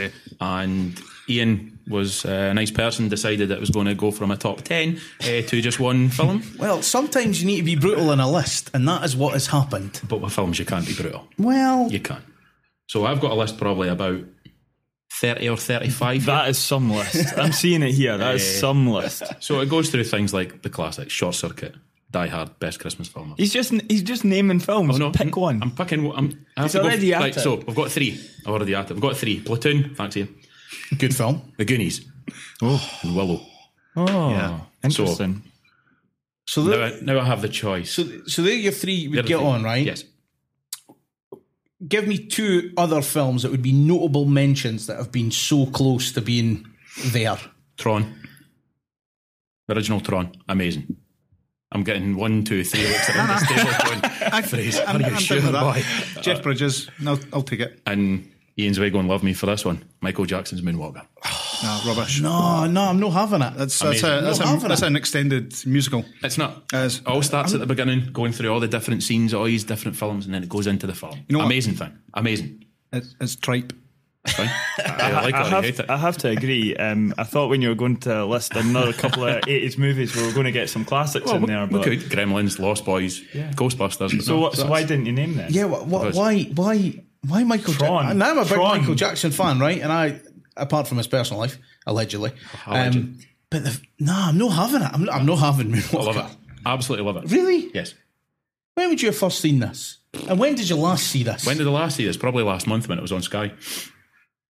I mean, that's controversial. Like, you know what happens if I see it on Sky? I just skip to the next film. I didn't even watch the trailer. Exactly. I don't even watch the trailer. It's not everybody's cup of tea, but it's something that I was brought up watching. So let's leave you with your three. Right. Okay, to mull them over. Mull them over, right, okay. JP, give us yours. Give us a couple of films. I focused on one. I like it. I named my dog after this movie. I kind of had that in my head as well. Yeah. Indiana Jones, specifically Raiders of the Lost Ark. Yeah, what more can you say? That was, in that era, I mean, Harrison Ford played that adventurer that kids wanted to be. Every kid wanted to be either Indiana Jones or James Bond, essentially. I want to be Mikey from the Goonies. Really? Yeah. Okay, we obviously by looking at me, I'd be chunk, so we're fine there. Sorry, I looked like Sloth back then. What do you mean back then? Sorry, I'll get in there before you do. Oh dear God. So there is nothing to dislike about this movie. I think that Harrison Ford over Tom Selleck, obviously, who was originally thought about for the role. Can you see Tom Selleck in that role now? Of Harrison Ford? No. Of Indiana Jones? Yeah. Nah. With a tash or without? With the tash. Oh, no. No, but that's what I mean. He was cast for the role. Even without the tash, no. Yeah, Harrison Ford's like that kind of swashbuckler type hero, you know? And I don't think Tom Selleck, you just can't pull that across. Tom Selleck is Monica's boyfriend in Friends. That's how I remember him. I don't remember him for his films. Magnum I didn't remember him for his films. You say Tom Selleck to me, the first thing I'm thinking is Friends. 3 Men and a Baby. Yeah, 3 Men and a Baby. Nah, the memory. See, I watched Magnum P.I. when I was younger. My dad had it on, so I'd watch it. All right, okay. No, I would have him in Friends. Yeah. No, so going back to it, no, I can't. No, we can't, because it is Harrison Ford's role, and he was Indiana Jones. Yeah. So, yeah. I mean, you went for it. I mean, I'm kind of the same. I went for a list, right? But I've got notable mentions before I even get near my list. They didn't even make the list. When Harry Met Sally. Brilliant. Story in it. It is a good film, but I've also sat right next to that seat in Cat's Deli. Did you make the noises? I always did. I bloody hope not. We're sitting opposite each other. No. But for the had love in his eyes. That was the sandwich. That was the food. Exactly. The briskets. No. Who Framed Roger Rabbit? Because Jessica Rabbit was tidy. Okay, we're moving on to first cartoon crush. Yeah, I didn't even put a Little Mermaid on mine. Nightmare on Elm Street, just because it scared the shit out of me when I watched it. Police Academy, because it started slapstick, funny, daft humour that was just so funny. Short Circuit, I would give you a mention, and I'll give you a mention, right? Now, I watched the trailer for this last night, and it looked bollocks. Masters of the Universe. Oh, that was Dolph Lundgren. Yeah. Courtney Cox. Yeah. I have to say that it's not on my guilty pleasures. I know we're speaking about that later, but this was something that my sister and myself, when we were growing up, that was the movie that used to make us laugh the most. It is complete slapstick, and it's hilarious. It is cringeworthy. And but they're doing a remake. Is that? Yeah, no, they're doing a Netflix cartoon series. Oh, right, okay. Yeah, animated. Yeah. So, yeah, I watched the trailer and I was just like, no. So I put it on because back then I would have watched it and been like, this is amazing. Everyone was into He-Man. Yeah. He-Man was the business. Of course he was. Battlecat was the man. So in the 80s list, and it is really hard, but I'm just going to run through a load of films and then I'm just going to pick one. So I think we're going off track here. I think you need to get it down to 3. This wasn't in the agenda, Ronnie. If I get it down to 3, I would have The Goonies. Good man. I would have Big. Oh, yeah. And I would have Die Hard or Coming to America. Oh. I'd have them, right? And yeah, I would. The Goonies is the classic, which is just a brilliant film because you want it to be a Goonie. Yeah. Big because you want it to be big. Die Hard because it's the best Christmas movie ever made. And Coming to America, which was just amazing. And the fact that I didn't remember, and I said this to Ian the other day, I didn't realise at the time Eddie Murphy played all the roles. Arsenio Hall played all the roles, and then it's brilliant. Yeah. And McDowell's looked better than McDonald's, of course. And Soul Glow. Ronnie, right? I watched Big not that long ago, right? I just want to put out there, do you not think the relationship is a bit icky now looking back? Very. It's cringeworthy. It's something wrong on so many levels. Yeah, it's very, but it was good at the time. Tom Hanks wouldn't have been caring, would he? No. Just saying. I just remember him bouncing about on the. Yeah, it's when he's he's want to come back to mine, and he's got the vending machine with the free Pepsi in it. He's got the pinball games. He's got the bunk beds, the trampoline. Yeah, it was good. If I'm going to pick one, it's harsh on Die Hard, but I would have to go for Coming to America. It's my favourite film of the 80s, and I can still watch it now. I can say most of the words, and it's brilliant. So there you go. Yeah, my missus would agree. That is one of her favourite films. She has got taste. She's married to you. She's got taste. Thank you, Ronnie. So there we go. I'll stand by that statement. There we go. I've now added another one on the list. I need to start looking at my phone. I think it's fair to say that my list for pretty much every decade that I've got is extensive. You're talking well over probably 200 films that I started with. I had a big discussion with Ronnie, at the start of the week when he gave us this task for the podcast. Homework, and, that's what we call it. And I was struggling. I'm not going to lie. I was struggling big time. You've already said probably one of my favourite films of the 80s, Coming to America. My old man introduced me to that film. Eddie Murphy, that was him at his peak at that point during the 80s. And Samuel Jackson cameo, that was like the start of him kind of starting to sneak into films and kind of make his kind of name for himself. The Goonies again, what more can you say about the Goonies? Everybody wanted to be a Goonie. Yeah. I don't care, what we buy. And you know what about the Goonies? You look at the modern day Stranger Things, they're all based around that central part of the Goonies. The thing with the Goonies is, I remember watching it on VHS, because what was it, 82 or something like that? 85. 85, so I'm like 3 at this point.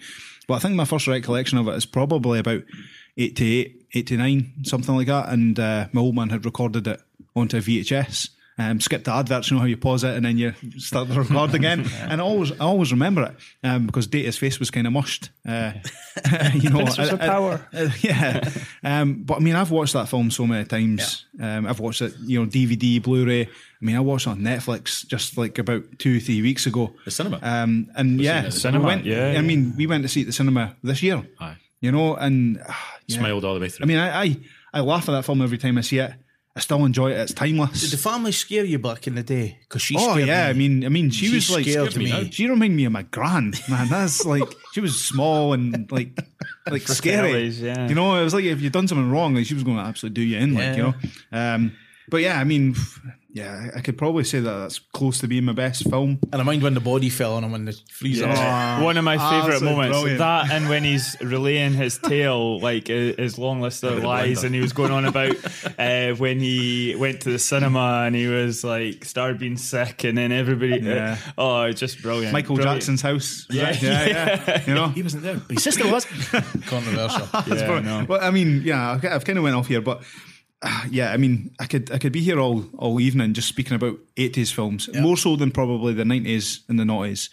I mean, Predator, you know, Arnold Schwarzenegger. Oh, that was an epic film.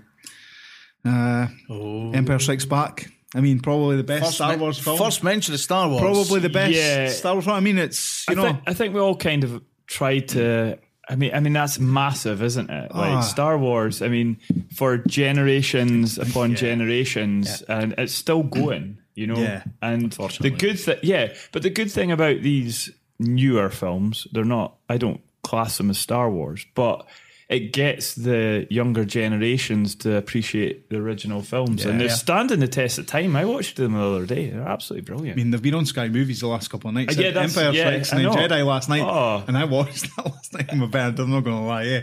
I mean, I can go back to like the originals. That's what we'll call them. The originals. The originals. You can go back to them anytime, and I think probably the pick of the bunch is Empire. I mean, Field of Dreams. Field of Dreams, you know. Good film, right? It is a good film. If they build, if you build it, they will come. I mean, James Earl Jones is in that. Kevin Costner. I mean, that's such a simple film.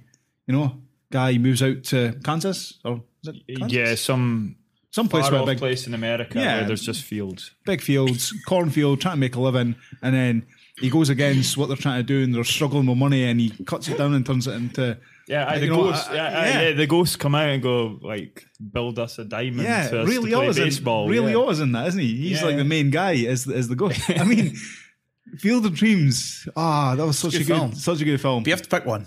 I know. So I know. You know, I mean, I'm going to have to. I'm going to have to go with Back to the Future. Great choice. Classic. Back to the Future. Michael J. Fox. You know, that's everybody wanted to go back to the future. You know, everybody wanted to kind of get that opportunity to kind of have that kind of. And again, another strange relationship with him and his mum. You know, we look back and I mean, the bedroom scene is, you know, Calvin Klein's actually that ends up being his name, Calvin Klein. Yeah, Calvin Klein. I mean, I'll throw a grenade into that and say I'm not a fan of Back to the Future. Yeah. I don't know if I cut his mic off now. I didn't see it at the right time, or it's never ever been a film that I've enjoyed. I'm just putting it out there it's a joy movie. Yes, it's a joy. The thing is, it's one of those classic 80s films that you can watch over and over again, and it's still good to this day. And I think that's what makes a defining 80s film for me. And I think everybody's choices are pretty strong choices. And they're probably, the majority of them are in my top 5 or close to it. But yeah, I think a timeless classic, like something like Back to the Future, The Goonies, Raiders of the Lost Ark, you know, Coming to America. I'm not going to say Frasers, but you know they're but, you know, that's right. That's unfortunate thing. But I mean, they're timeless classics that I think even in the younger generation, if you were to show them and let them see them now, they'd still appreciate that quality of film and what it kind of gave to cinema, because I think that's ultimately what it is. Yeah, I mean, I had other ones on there that I'd written down, like Gremlins, Karate Kid. Karate Kid, man, that was close. That was close for me. Watched it last night, Rocky 4. Yeah. Good Morning Vietnam, I put on there, which I thought was one of Robin Williams' finest performances. Cocktail, Blues Brothers. You know, there were Blues Brothers, I totally forgot about that. Best soundtrack for an 80s movie. We have lists, JP. Yeah. I don't need a list. I said obviously one. You don't. You did. Like, to be fair, I followed it. You did. Exactly what Ronnie had said on the script. Whereas I one found movie, and you three come with screeds and screeds. Well, we found it really hard. I mean, I've picked my favourite, and I've missed over some classics. Yeah, Ghostbusters. I had them all. Top Gun. Yeah. I mean, wait till you come to the guilty pleasures. Not a spoiler, but I mean, Top Gun, Aliens. Yeah. You know, you've got Platoon, Full Metal Jacket, Labyrinth. Yeah, I've got that on my. Oh my word. Loads I of love great that. ones. And that's what I mean. Oh, man. That's the kind of beauty of it. And the other thing is, to see any of those films when they come out, we're too young. Yeah. Like I watched probably all those films in the 90s when I was maybe 8 years old and up. And to see them, and it's still one of my favourite decades for movies. Because any of them I've written down out of say there's 20 on that list, I could watch them now and be quite happy. I completely agree, because I kind of put myself in the shoes. I mean, I see a lot of movies today, and I'm wondering, in 20, 30 years' time, am I going to be watching these movies again? Whereas those 80s movies, they have stood the test of time. And, you know, I would much rather put one of those classic 80s movies on sometimes than some of the dross that you see every day. And that's the truth. I'm in complete agreement with you. I mean, of the multitude of films that I've got on my list, I could go back and watch every single one of them again and enjoy them in the same way that I enjoyed them the first time I saw them. And I think that's what makes the 80s films the best. The hardest decade, in my opinion. So, as we come to the end of the 80s section, would anyone change their film they have just picked? I wouldn't. I've not picked mine yet. Oh, we know what you're going to pick. I mean, wait a minute. What about Flight of the Navigator? I know. Compliant. Home Alone. Yeah, Home Alone's not. Home Alone's 1990. Is that 1990? Yes. Oh man, I've got that in the 90s for mine. So that's fine. I mean, so Fraser, you have to pick. I've picked. Ian's picked. JP's picked. What are you having? He's way to change his mind. I think he might as well. He is. You mean Blade Runner? No Blade Runner soundtrack for me. Yeah, because my old man used to listen. Commit. Goonies. Has to be the Goonies for me. Yeah. Platoon. That's a ball hair away from being. I think the Goonies is Goonies is me. I mean, it's a safe bet. Oh, thanks, Jim. Very safe. Safe. But I could have been Empire of the Sun. I could have done that. It's a great film. But for this has been focused on what we're doing. There's a lot more. With anyone, there's loads of story. I said that to you. You know, there's years that have been fucking the lost years. There's been the last few years since splitting up with Ash, and it's been a fucking roller coaster of just emotions to fucking house moves to, you know, fucking the Renegade being unleashed to going on shitty dates to no turning up for dates to, you know, yeah. I feel like that's another episode we should do. And then that's been, you know, my mum listened to episode 3. My mum didn't need to listen to episode 3. Me and your mum are pals now. She gave me stories. So there's, it's been, this has been all right. This has not been as uncomfortable as that one fucking question. That's because I've not told the stories yet that your mum told me. Fire on. So when you passed your driving test at 17, you used to come flying down the street at 40 miles an hour. So she got the police to come and have a chat to you. True. Also at 17, you, I find this hard to believe, but apparently you got very drunk one night and you were sick on her new carpet, said it wasn't you. And you actually referred to this earlier and I bit my tongue, but she hit you with a wardrobe door. Yeah, but there's more to that story. So, the police is true. That happened. I had come home. Was I 17? I thought it would have been younger. 16 maybe. But anyway, I'd come home fucking well pished.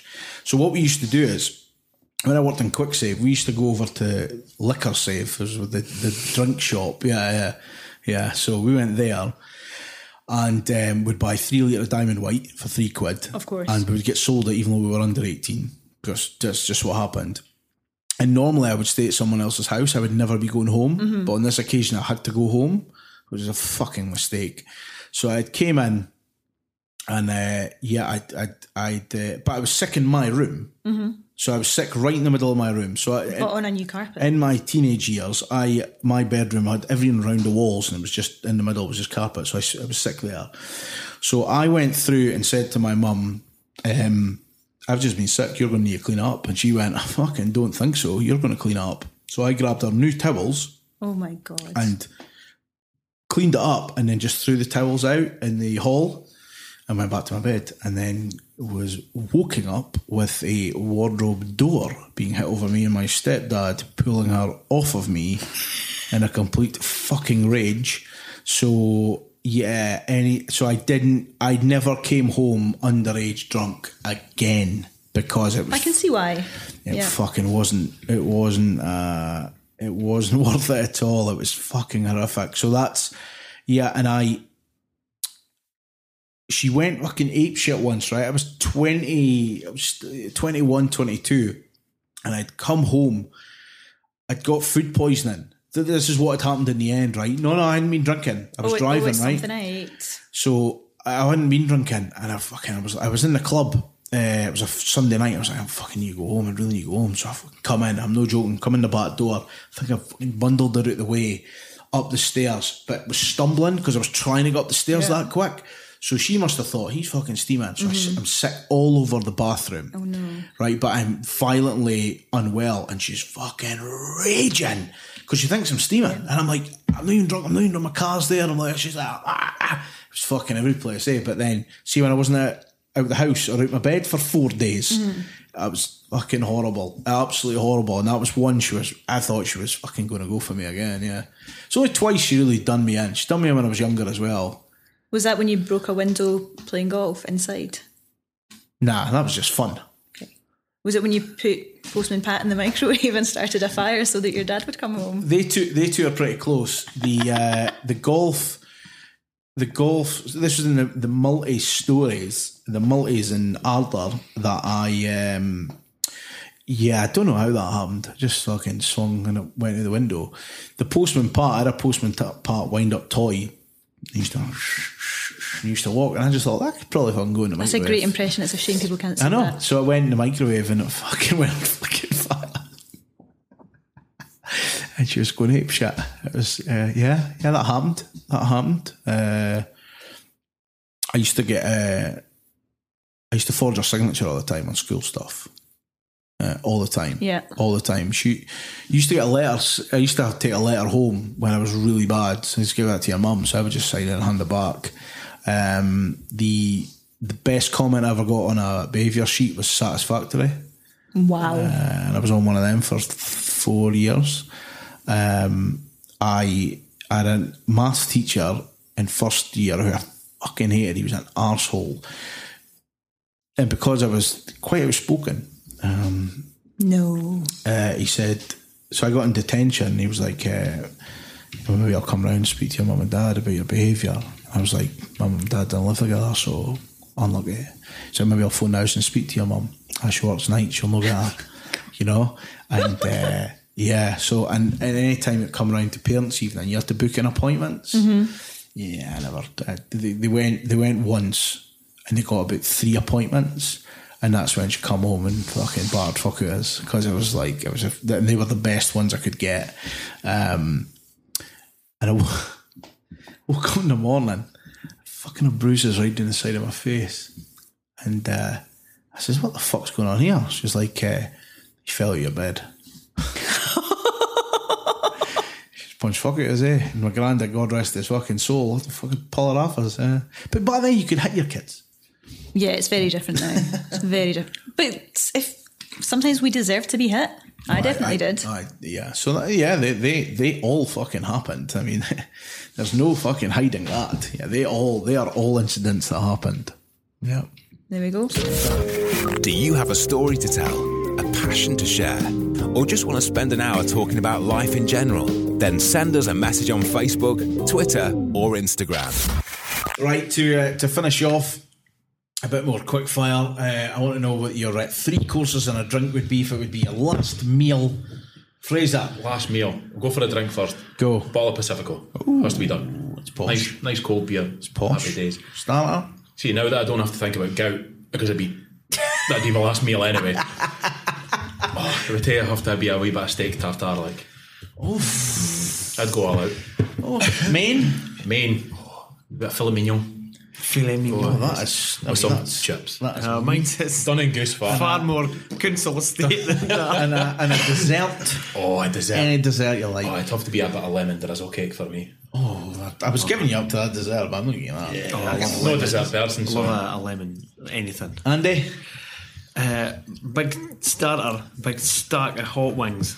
The wee piddly thin one. The big proper, American ones. Proper. All the dipping sauces. Yeah, just sticky mess. But loads of hot wings. Main fish and chips. Big, proper, crispy fish and chips. Tartar sauce, mushy peas, the lot. I'm no one for the tartar sauce. Mayonnaise, loads of salt and vinegar. Bread. Do you put lemon on it though? No. Do you squeeze lemon on it? No, I didn't do that. I don't put vinegar on my fish. It's lemon that I put on it.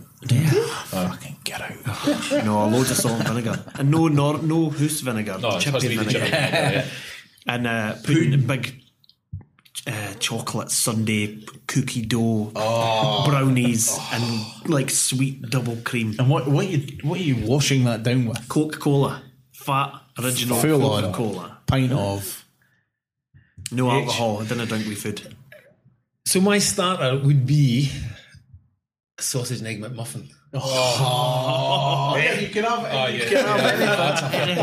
You can have anything. It's got to be... No, 2 of the normal ones. Hash brown? Two of the normal ones. Hash brown? Nowadays, if you do it on Just Eat, you can actually customise it itself. And you do that in the restaurant. Can you? On the wee screen thing. Yeah. I haven't been missing out. So 2 of them. Hash browns. And then bog standard, a nice fillet steak with chunky fries, bit of pepper sauce, mushrooms, lots of mushrooms. Dessert would be a sticky toffee pudding with custard, not ice cream, because it's a waste of sticky toffee pudding. And my drink, this is where it goes upper class, would be a porn star martini. Can we get the classic cab to the front door? For those in Dundee, it's Yeah, we don't know what a porn star is. Well, my mate had never had one. We were through, we had hospitality at the United, God, I can't remember what game it was. I think it was Alloa. We ended up in the town with Draffins, and I said, you need to get a porn star martini. Where will I get one? I said, I know where we'll get one. Malmaison. So I left him to go to the bar, and I went to the toilet, and his face when he came back with his £22 bill. Yeah, he wasn't happy. He enjoyed the drink, but he wasn't happy about the bill. I'll be in the same ranks and never had porn star martini. So I've never had it either. You know, my cocktail of choice is a pina colada. Like dancing in the rain as well, so you have there. I love it. Yeah. Who sung it? Who sung it, Fraser? No idea. Oh, I should know this because I get asked for it every week. I can't. Disappointed. Nah, leave it with me. We're not even got into showman musical knowledge. Andy. Rupert Holmes. Yeah, bastard, yeah. We even got that. Yeah. Cocktail was an old fashioned for me. That's my cocktail. Cafferini, done. Yeah, that would be mine. But my meal, I would have, for a start, I'm glad no one ordered bruschetta, because £7 for fucking tomato and toast can do one. No even fresh toast. Toast This is stale. Rubbed Toasted, with left out, rub a garlic then on heated up again. rubbed with a bit of garlic on it. Now I would have something king prawn, calamari, that kind of thing. That's always kind of go to. Chili and garlic, obviously. Alioli, if they've got any. If they don't, You're not going to kiss after it anyway. bit of meal all day. Is it? Bit of meal. Main, I always thought I'd have steak and chips, right? And or I would have steak pie for the birthday. Right, that's what I thought I'd have. Steak pies, right? But the more I thought about it today, the more I thought, I'd go to San Francisco, I'd go to Macked, and I would get lobster mac and cheese. Oh, yeah. And it is the best meal I have ever had, and I had it last year when I was there, and it was the best. Don't get me wrong, I queued for an hour to get in. It was unreal. I think I've seen that on YouTube. It's something. Does it come just shredded through the mac and cheese? Because we had this conversation. It's like shredded lobster meat, isn't it? There's different ones. There was chunks in it, but I also got a big chicken wing on the top and everything, because you get whatever you like, and it just tells you how much it is. But it was phenomenal. Honestly, I thought steak and chips, bit obvious. Steak pint of burger, class. Fish and chips, amazing. But honestly, if it had to be that, if I can get anything, mac and cheese. if it It's just food that you've got to. I'm thinking about lobster. If you get a lobster, you've got to crack the claw. It's just, I didn't want to have to work for it. Somebody else has done it. I'm there paying for it. Yeah, exactly. To eat it. I didn't want to put any effort into this at all. I'm no massive on mac and cheese. I do like it, but when I've never had mac and cheese in a restaurant before. Never ever ordered it. It's like a personal rule that I have. Yeah, I don't normally have it out as much, but I love macaroni. It's amazing. Dessert wise, none of your sticky toffee puddings or apple pies here. Although cold custard with them, cold custard. Hot Especially sticky toffee pudding, cold custard. Especially ambrosia, right out the tin that's been in the fridge. This is a man of experience talking. Listen, right? Yeah. The full gear. None of this low fat shite. Right? Full fat sugar, thanks very much. It's amazing, right? So I thought that. Just cold, that's it. No, that's what I'm saying. If you're having sticky toffee pudding or that, my demand is it has to be really cold custard. My dessert would be an Eton mess. Oh. With custard? No, that was just that's the aperitif. That's the cleanser. I would have an Eton mess. Strawberries, meringue, whipped cream. What's there not like? What's there not like? Strawberries and meringue. Oh, you don't like strawberries? I couldn't like strawberries. No, not really. We have Kunsel Eton mess quite a lot in the house. Oh, it's amazing. Trifle. Just trifle that you've ready-made meringues, strawberries, cream smashed up. Why Done. not? That's Mate, it. it's amazing. And if you're doing it in the house, put a wee bit of strawberry jam in as well. I've not done that. Amazing. Drink, I would either have a strawberry milkshake from McDonald's before they took the sugar out. Has to be And the before full they sugar. put the paper straw in. Yes, because that's just, that's just wrong.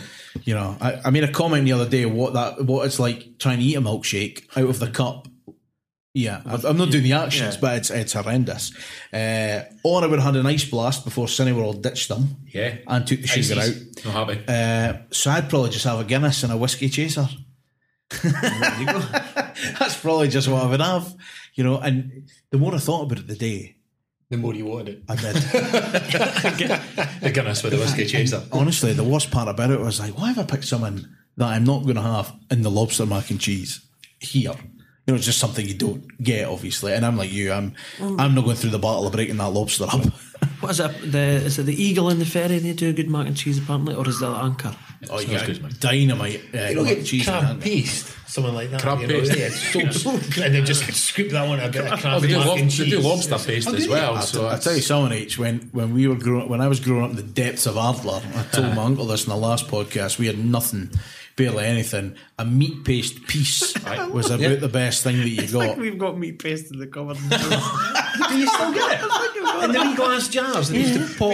I think is it Princess? Yeah, that's it. I think we've got that in the house. And if it didn't pop when you opened it, you had to smell it to see how old it was. If it was the crab And to be fair, it was crab, you would never know.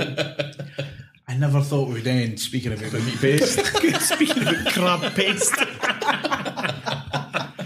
But on that low note of the conversation, movement. oh no. So meat paste is on the menu going forward. And next time, if we do this again, we all eat meat paste sandwiches. Meat paste sandwiches. That's how we start it. But no chicken liver. Just sit around on the crossed leg on the floor. I tell you what, you mentioned chicken livers. The chicken livers for Nando's with the hot sauce is the bomb. Yep. Yeah. Oh yeah. Never had them.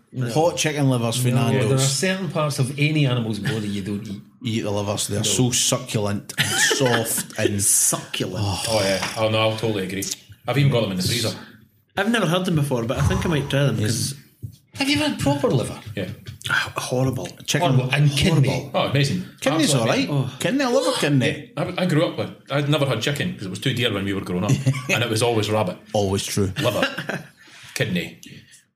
If you were lucky, you got a bit of steak. Where did you live on like the Yorkshire Moors or something? How do you think I missed that? Well, I grew up on a good diet. Despite we're away to finish there, I need to mention this. Do you ever have hock? Yes. Oh, My dad actually cooks his stovies in potted hock. No, you can maybe Amazing. you can maybe tell me what's in it.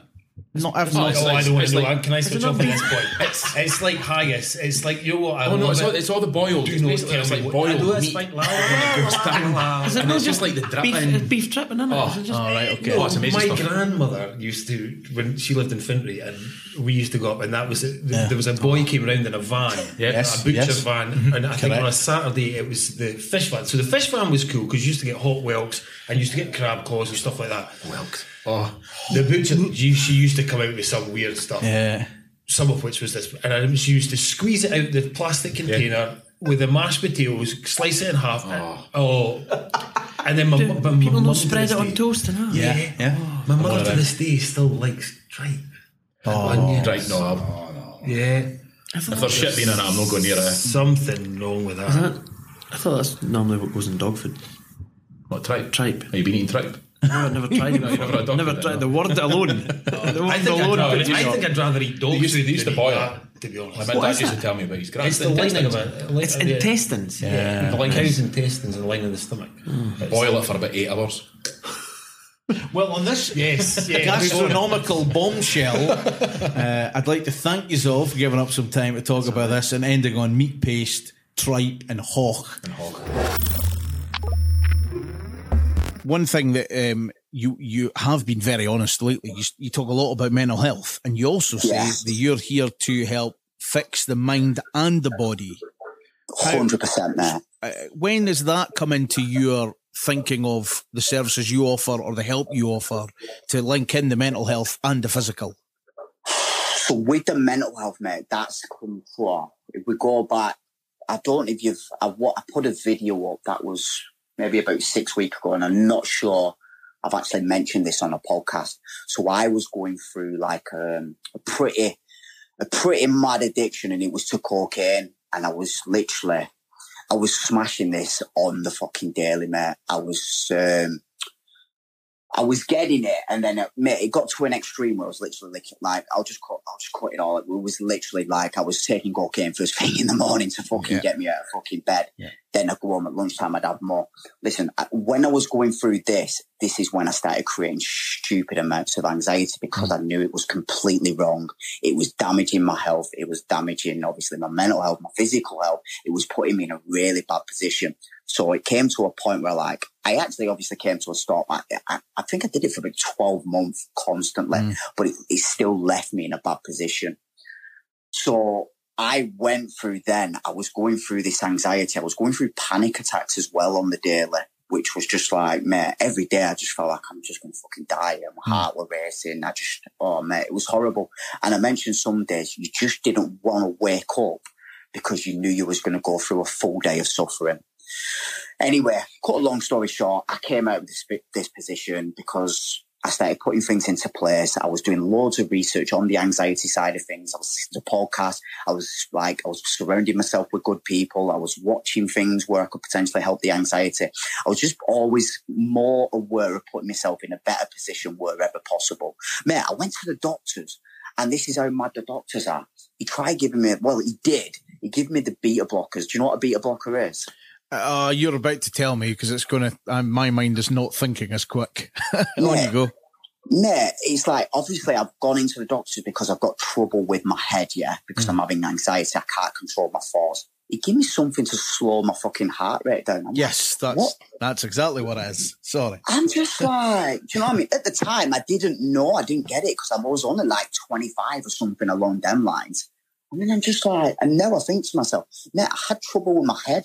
Not with my fucking heart. Do you know what I mean? What, you're trying to slow my fucking heart rate fucking down? I need to slow my head down. Yeah. Do you know what I mean? See when you were there and when you're in that kind of phase, was it just repeat for that year? Just nothing changed? And with the addiction or the anxiety? A bit of both. Well, both actually. You know.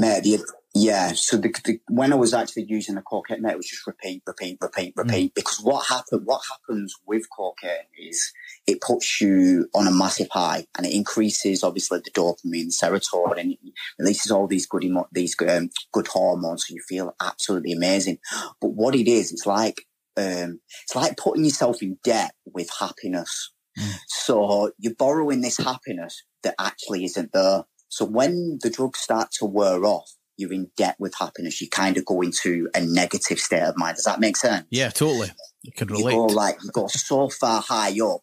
You can do it with anything, food, drink, do you know what I mean? You go so far up, you get the pleasure, but it's the pleasure that you've kind of just obviously cheated, and then you fall straight below. So what's the next best way to get back in that position?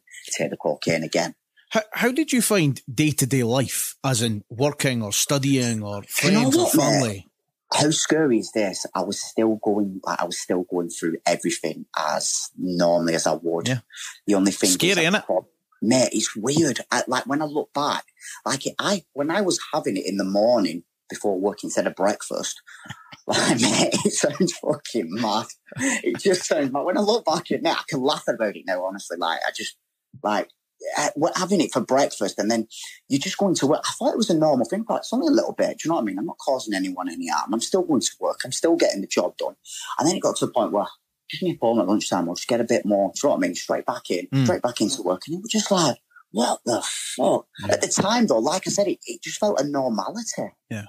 Well, but that's the thing, it does. And in 2007, which I always, if people know me, I say it's the fucking worst year of my life. But at the same time, it was the best year because I was just having a great time. And it was a lot of, there was a lot of that going on, a lot of drinking going on, a lot of good fun times going on. But day-to-day life still worked. I mean, it wasn't on the breakfast menu, but anyway. But what was scary is that day-to-day life was totally fine. And how, and I still wonder now, 12 years later, how did I function for pretty much 12 months? Nah, it must be something to do with age. Because obviously I was like 25 at the time, do you know what I mean? So was I. We can tolerate a lot more stuff at that age, can't we? Fucking hell, mate. I could barely get out of my bed with a hangover now. That's me. That's me, mate, honestly. But mate, I have a coffee now when I get anxiety. That's how bad I am. Yeah. You know? Yeah. I mean, that, like I say, for me personally, it's a tough year, but it was a really good year. But I spoke about it a lot actually in the past week. And I was saying 2007, it was this, it was that, it was this, it was that. Would I go back and change it? Yes, to a degree, because without that year, you don't know where you are, now. Yeah. But fucking hell, mate. Do you remember the moment you stopped? Do you remember the moment you drew the line under it, or drew the line? There's the wrong phrase. do you remember that moment? Yeah, I do, mate. Do you know what? It was quite bad, actually. And it was, I've been out on a Saturday night. Obviously, I've been on the sesh, which is a session. I'm guessing you know what that is. Indeed, we know a sesh up here, don't worry. Fucking sesh is up there. So I'd been up, obviously, all night. And then it got to Sunday tea time, so I'd still been going.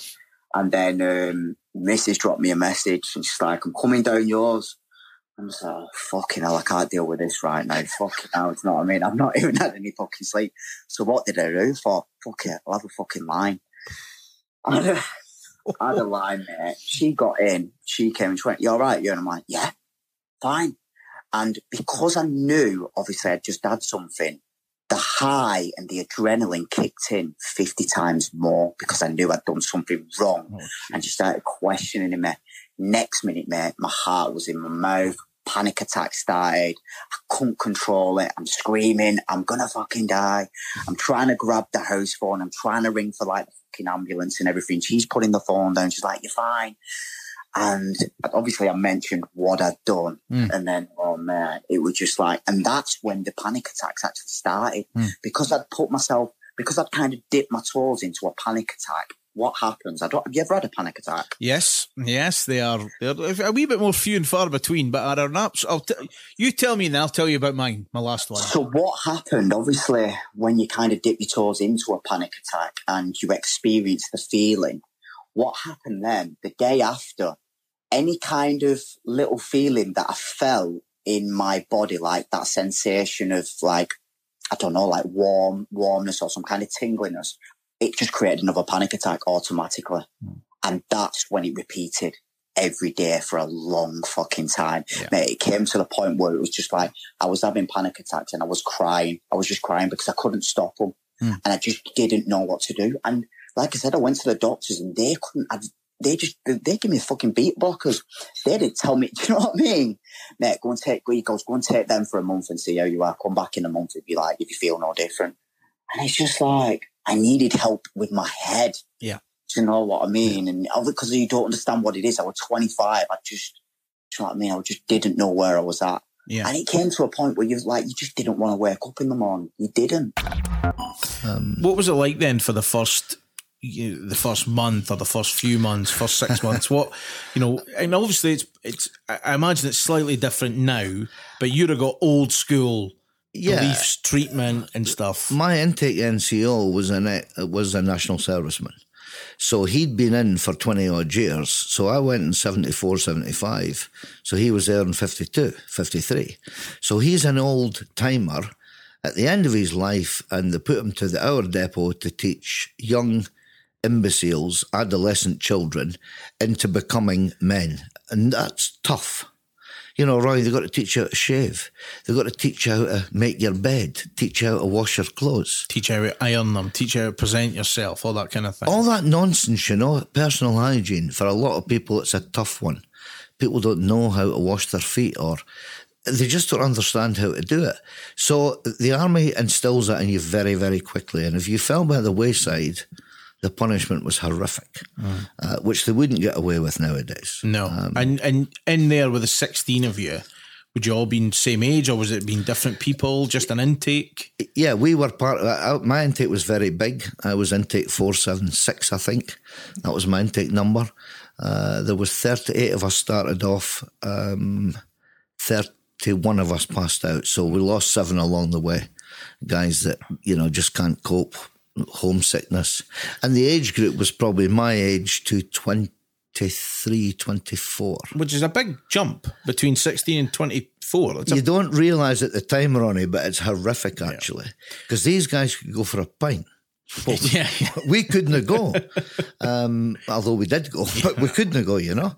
When you say pass out, how long did you have to be in then till you could do that stage of it? You do 21 weeks basic training. Okay. So that's learning how to do left, right, left, right, left, right. About 5 months worth at least. Yeah, you've got 12 hard weeks of that nonsense, which I loved. It became a great passion of mine, foot drill. And an appearance in Bairnville. Being a small guy, it was always difficult to shine, because to be heard, you have to be loud. You know, my sister refers to me now as Boomer. And I think that's come from the military, because you're so small and you've got to be heard in a big crowd of people. So after you get out of that nonsense, and they're constantly testing you, you know, does this guy understand his right from his left? You know, this is a soldier's right, not a civilian right, you know, because people get it so wrong, Ronnie, and the fear of getting it wrong makes people petrified. Did at any point in the 21 weeks you think, I'm done? No, never. Never? If anything, I think the good thing for me was I lived so far away, because me to get back to, as I thought was going to be West Kirton, but it was actually Ardler, that was probably in them days a 13-hour train journey, you know, because the military never done anything easy. So you're in Aldershot, the simplest way to get to Dundee is via London. They put you via Oxford, Banbury, Birmingham, just to make you more upset. And it was all about character building. That's what they called it. I never felt, Ronnie, that, no, this is not for me. Right then, drunk text. Where to begin? Again, I mean, we're talking, you know, the episode's called Cocktails and Disasters, and I think this certainly... We'd like to fall into the cocktail, but it's more about the disaster. What one? I'm talking about the doctor. This is where I definitely became the disaster part of the story. Usually, you know, it's the other way around, but I can categorically state I was this Tinder story. So, sitting, drinking white wine, which anyone who knows me knows that me and white wine don't go down too well. Without white wine, I do. However, jokes. So I was sitting wearing something like this, drinking white wine, not in my flat, casual leggings, because you can eat more in leggings. What's not to enjoy about them? True. So hair up, I just, you know, not date ready. So anyway, I was swiping, and then this doctor came up, and he lived up the hills. So we're chatting back and forth, and we agreed that he would come to Dundee on Thursday. So that's fine. That was great. And then he's like, well, why don't I just come down just now so we can meet up before Thursday? And I was like, no. At this point, I'd had a few wines, but I was still sensible. And then, so he was like, well, why can't I just come down? It's like, well, agreed Thursday. And I made up something like, oh, I'm busy. People around for dinner, which I didn't. I was looking like this and I was getting pissed. Right, okay. So, and he asked again. And I'd obviously had that one white wine too many. Sure, just to come on down. Well, not good. So I don't really remember much about it, except this really handsome, well-spoken doctor appears. I don't know what to say to him, but I do remember there's maybe there is definitely an establishment I probably can't go into for being kicked out for indecent behaviour. when I was doing episode 3 with Emma, and we were on about dating and stuff like that, and I'm sure she said something along the lines of, you know, I could barely be bothered going to say Arbroath to meet someone. Fuck if I'm going to Glasgow or Edinburgh or whatever. Because it's a real, see if people can make it work. I applaud you. I am the first person that goes. I didn't drive either, so I'm limited to public transport, so that makes it a bit of a pain in the hoop as well, Ken. Yeah. Which is amazing, because there's 2 things I always say people should do. They should learn to swim, they should learn to drive. I failed my driving test when I was 17, right? And I'll tell you, I must have lost about 3 stains sweating with nervousness in that driving test as well. Failed it dead early on, and like, I've never ever done it ever since then. Ken, what? And the thing is now, like, see the way I look at it, right? I didn't need a car because, like, I've got my bike, the infamous bike that I decided to leave half my face on. You could tell the story on the concrete, like, but so I just, like, if I need to go and see mum, like, I see my mum and dad once a week, so I'll get a bus or whatever. I live 20 minutes away from my work, which I bike into, and then everything else is round about where I stay. So financially, I can spend money on clays, going to the football, drink or beer or whatever, holidays that I wouldn't be able to spend if I had a motor plus the upkeep of the house. So I just didn't see it as an essential, so I just didn't have one. I think it's, you know, you speak to people that maybe live in bigger cities as well. There's no point type thing because of public transport. Dundee's not that big anyway, Ken, so anything you need's in a wee radius anyway, Ken. You can get there if you need to. Aye. And that's also if you can stay on your bike. Oh, I'll tell you, and like the thing is, I get absolute pelters for this. Like, I think you could tell the story. You bought yourself a new bike. Well, what it was there was a cycle to work scheme, right? So I've been at the same job for 5.5 years, and I thought, Kim, I'm going to sign up for it this year. So I come round. So anyway, there I'm dead proud. I picked a wee tangerine and black number, and that. I was like, that. We've seen it. You're proud of it on Twitter. I went to the shop, and the woman was like, the lassie that was going through it was, we've got 3 options for you. It comes in a blue, a red.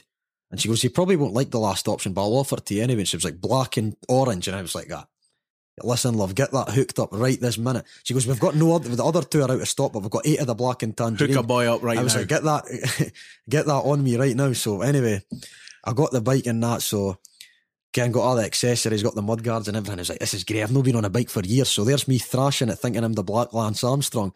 Tour de France invitation imminent. So I'm coming home for helping my mate decorate, pushing her in on a Tuesday night. So he's like, and Kim, what the ironic thing was, we tried to fit the bike in the back of his car and he was going to give me a run up the road, but because it's like a mountain bike, the frame wouldn't have fit in his motor.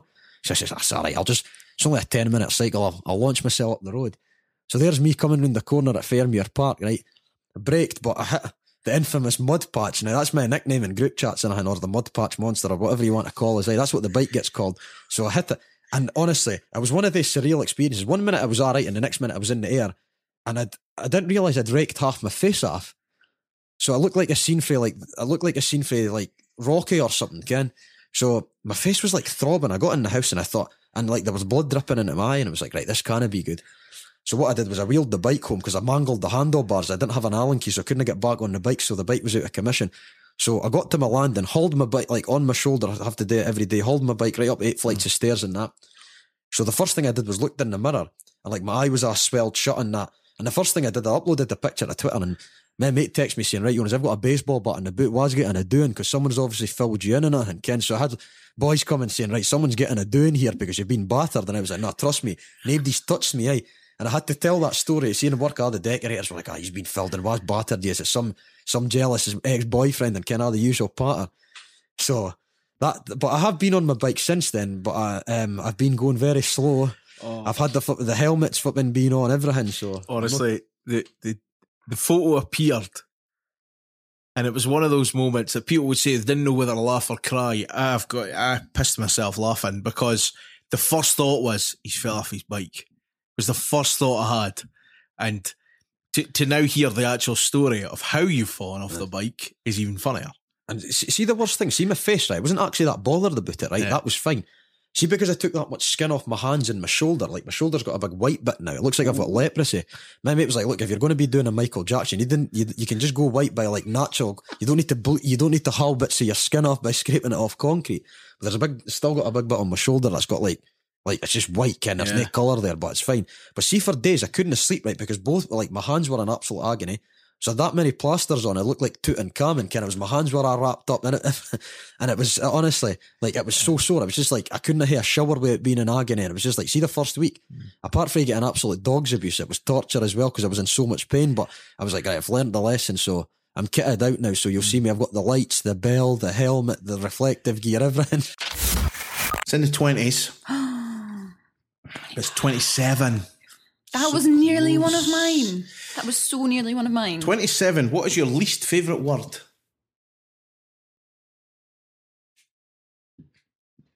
Moist.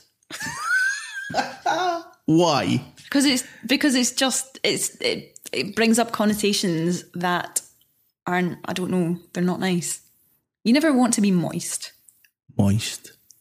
That it doesn't help when you say it like that. Moist. No. And you're also looking at me weird. I don't like it. Yeah. My second least favourite word, and it ties in, gusset. Oh, yeah. Put them together and you are done. You don't want a moist gusset. No, no. At any time of the day. Really. No. You know, especially in the office. It's weird. Oh, that's creepy. Ooh. So least favourite word would be moist. Yeah. Followed up by gusset. Yeah. Can we just move on from this one? Because you keep saying the words and it just makes me more and more uncomfortable. So we'll move on from the moist. Gusset. Gusset. Okay. Yeah, thanks. Right. Quite happy. Right, Steve. So another one for us. We're still waiting on your first one. You've still got 43 minutes to play. Plenty of time. Okay. We're in the 20s again. Come on, Steve. 29. It's my age. Jesus.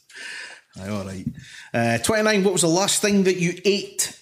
It was the delicious breakfast that I made for us. Just to be clear, there's nothing going on. Did I not make us a delicious breakfast? Well, I was sat on the sofa, so I don't know really what was going on behind. I don't know if a Deliveroo arrived or a Just Eat or I don't know what happened. But well, I'm going to take that as a compliment because if you think it could have been a Just Eat, it was very good. Yeah, it was good. Yeah, so I had some hash browns with poached eggs on top and some bacon on the side. Yeah, that was awesome. And I'm going to say probably slightly too much coffee. You did. I'm a bit. You were full on coffee, that's for sure. Slightly rattly. But not moist. Not, absolutely not. Right, let's move on. Nice and easy, that one. Ooh. We are going all the way to number 59. You know when I said you could play or pass and everyone gets a pass? Yep. Question 59. Do you know what your number is? And I don't mean phone number. Play or pass? I'll play. I'm not telling you it. I'll play. I never asked you to. If I wrote them down. If I made a list, then I would know. Off the top of my head, I know what decade it's in. I don't know what the word is for a group of numbers. I mean, I know it's something. Right, okay. If you know what I mean. So you would get close. You reckon you could get close enough? Yeah. Yeah. So if you were to write them in a list, what are we talking? A couple of sheets of A4? Couple of sheets of A3? No, I would say, you know those flip charts you get at work? No. Yeah. No. Yeah. I think one side of A4. I'm trying to make myself sound... Your writing's quite small, so you could probably put about here. 5 names in a line. So it's about 100. So anyway... Your shock face doesn't work on a podcast, but she's nodding in agreement. I don't think I was. Will we move on? Let's move on. I remember chatting to you about it, obviously, about a year ago or so. You hadn't actually built the nursery yet, had you? No, or even emptied the room. No. Is that correct? No. Because I'd given her the chat the whole time. We've got ages. This was August. He wasn't due till November. She's like, you've not started that nursery yet. It's like, I know, because we've got 3 months. And this room was full of shit and other stuff. Yeah. Completely, yeah. And then, that was the running joke. You know, she gave birth, he was taken away, and she basically just turned around to me, told you should have started that fucking nursery. And like, how can you think about that at this point in time? Yeah. She just had to get that dig in, though. Yeah. And true, right enough, you know. I'm a firm believer, and I always have been. What is the point in the last minute if you don't use it? You've got until then, and then only after that point, if you've not done it, then it's too late. But no bother. Yeah, you're hoped for that last minute to slow right down building all that stuff. It wasn't great, I'll give you that. Yeah. No. What's kind of the challenges been? Not just being a new parent, which I imagine is hard enough. No, well, this is it. I mean, I was just about getting to the point where I was thinking about, okay, I'm about to be a dad. How do we do this? And then I never got a chance to think about it again. Boom, there you go. So, of all the ways to imagine beginning parenthood, this didn't even register. Like, I didn't even think that, like, I'd heard of babies being born early before, but I'd always thought it was some sort of medical condition and it had been followed through the whole pregnancy. So they knew, like, this is coming early, but we know about it because we've caught it early. I didn't even know this could happen. This was just a natural birth. It just happened 3 months early. He just decided he was coming. So you've got that to wrap your head around first of all, and then it's just that, essentially you both want to be there all day. You want to be at the neonatal unit all day by his side to just watch everything. And the reality is that you can't do that. Well, for us anyway, we couldn't do that because there was dogs at home. There was a wee cat at home that we had to see to. But you were at home anyway, you'd left. Oh, okay, exactly. I had my feet up, no bother. I'll pop in on you in a wee while.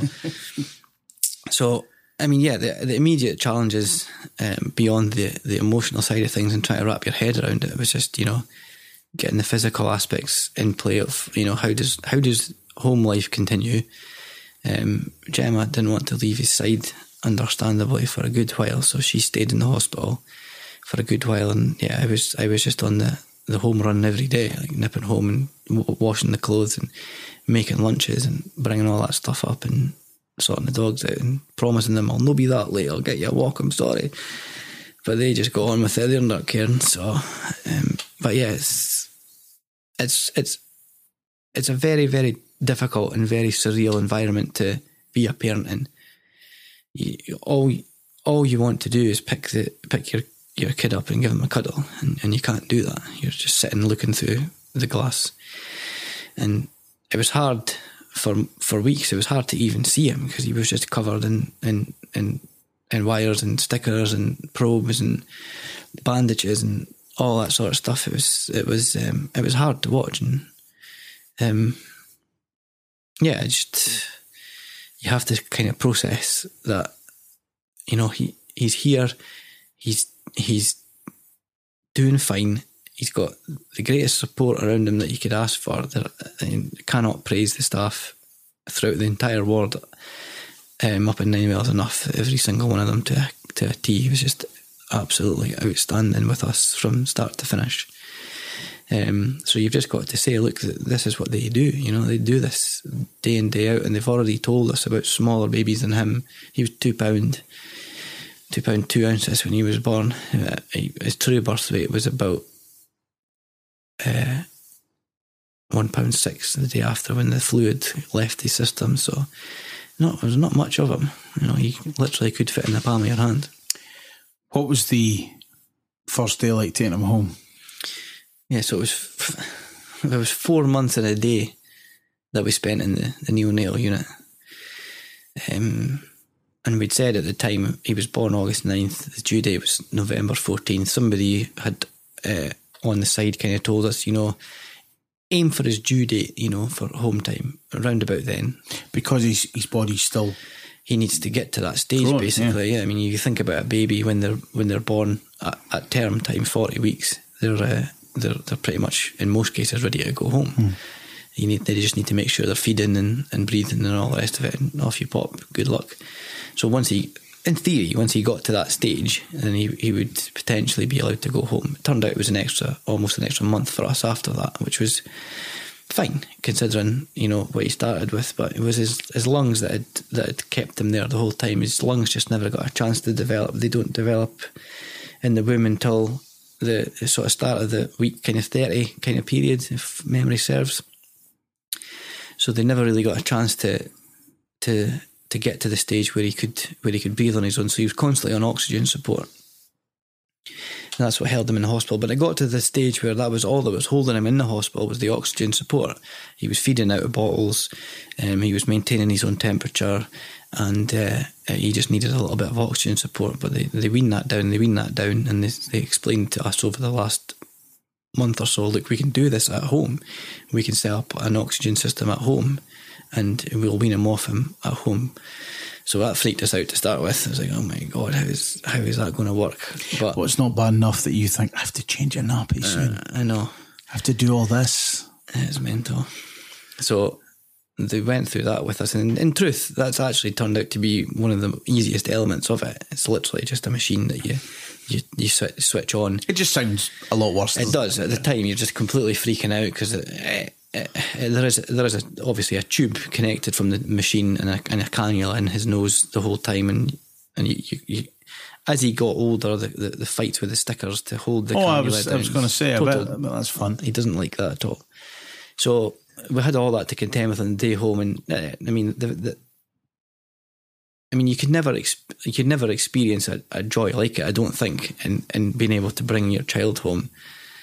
But it's more so for us having the journey that we'd gone through and the fight that we'd had to have to get him to that stage, to finally be able to bring him home. It was amazing. And we'd always said we'll aim for Christmas. If we get him home for Christmas, we'll be over the moon. And it was the 10th of December we were able to get him home. So the experience for you might have been a bit different, because again, I can't talk on behalf to listen to friends of mine that have got kids. Two of my friends are a wee boy. They brought him home for the first time, and they said, and I said to him ages ago, I said, what was it like? And I think I maybe asked his wife, actually more than him, and said, well, he was sleeping in the car seat or whatever it was. I've not got any technical phrases. And they sat on the couch and he was sleeping in there, and they both looked at each other and went, what do we do now? Mm-hmm. Just that pure, this was easy the last couple of hours because they've done everything. Yeah. What the hell do we do now? See, we had a slight advantage in that we'd done it for 4 months already, but it was also a total disadvantage because you've done it for 4 months and you think, we've pretty much done the baby stage already. But no, have you what? Because he's now just actually the age he's meant to be when you bring him home. So the whole thing started again. So it was just, our first night was a total stereotypical disaster. Everything that could go wrong went wrong. He was screaming the whole night. It was just, we were freaking out. What are we doing wrong? What are we doing wrong? He wasn't like this in the hospital, but obviously it's total changing environment, total changing scenery, changing in bed and all the rest of it. So, but we got through it, and then slowly but surely we started to get a little bit better at the whole routine. Because he's still on loads of medicine. So that was the hardest part, was keeping on top of how often we had to give him medicine. He still takes 11 syringes of medicine throughout every day. So it's a lot for him to take on. But so that was the biggest challenge to start with, was just, I wouldn't say we ever perfected the routine, but, trying to get the routine down to where it was manageable. And, luckily enough, I was able to get time off from my work at that point. The work were actually great, really great with me in understanding how difficult this was, and the fact that, neither of us had a granny between us to come and help. So we were literally, for, 75%, 80% of the time, we were on our own. We've both got, relatives who are very helpful and pop in and help as often as they can, but they have lives as well. They've got jobs to keep down and family of their own. So for the most part, we were on our own. So getting that first period of time off to be able to at least, get over the nerves and build up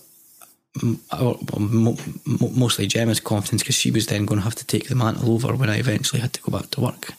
So it was a extremely tough time. From being born last August to now, a year down the line, what does the future now hold? For the wee man, I hope it holds infinite possibilities. He's had the toughest start in life that you could possibly have thrown at him, but he's dealt with it like an absolute champ every step of the way, and he's now 100% become my complete inspiration. It's like, I feel almost selfish and completely,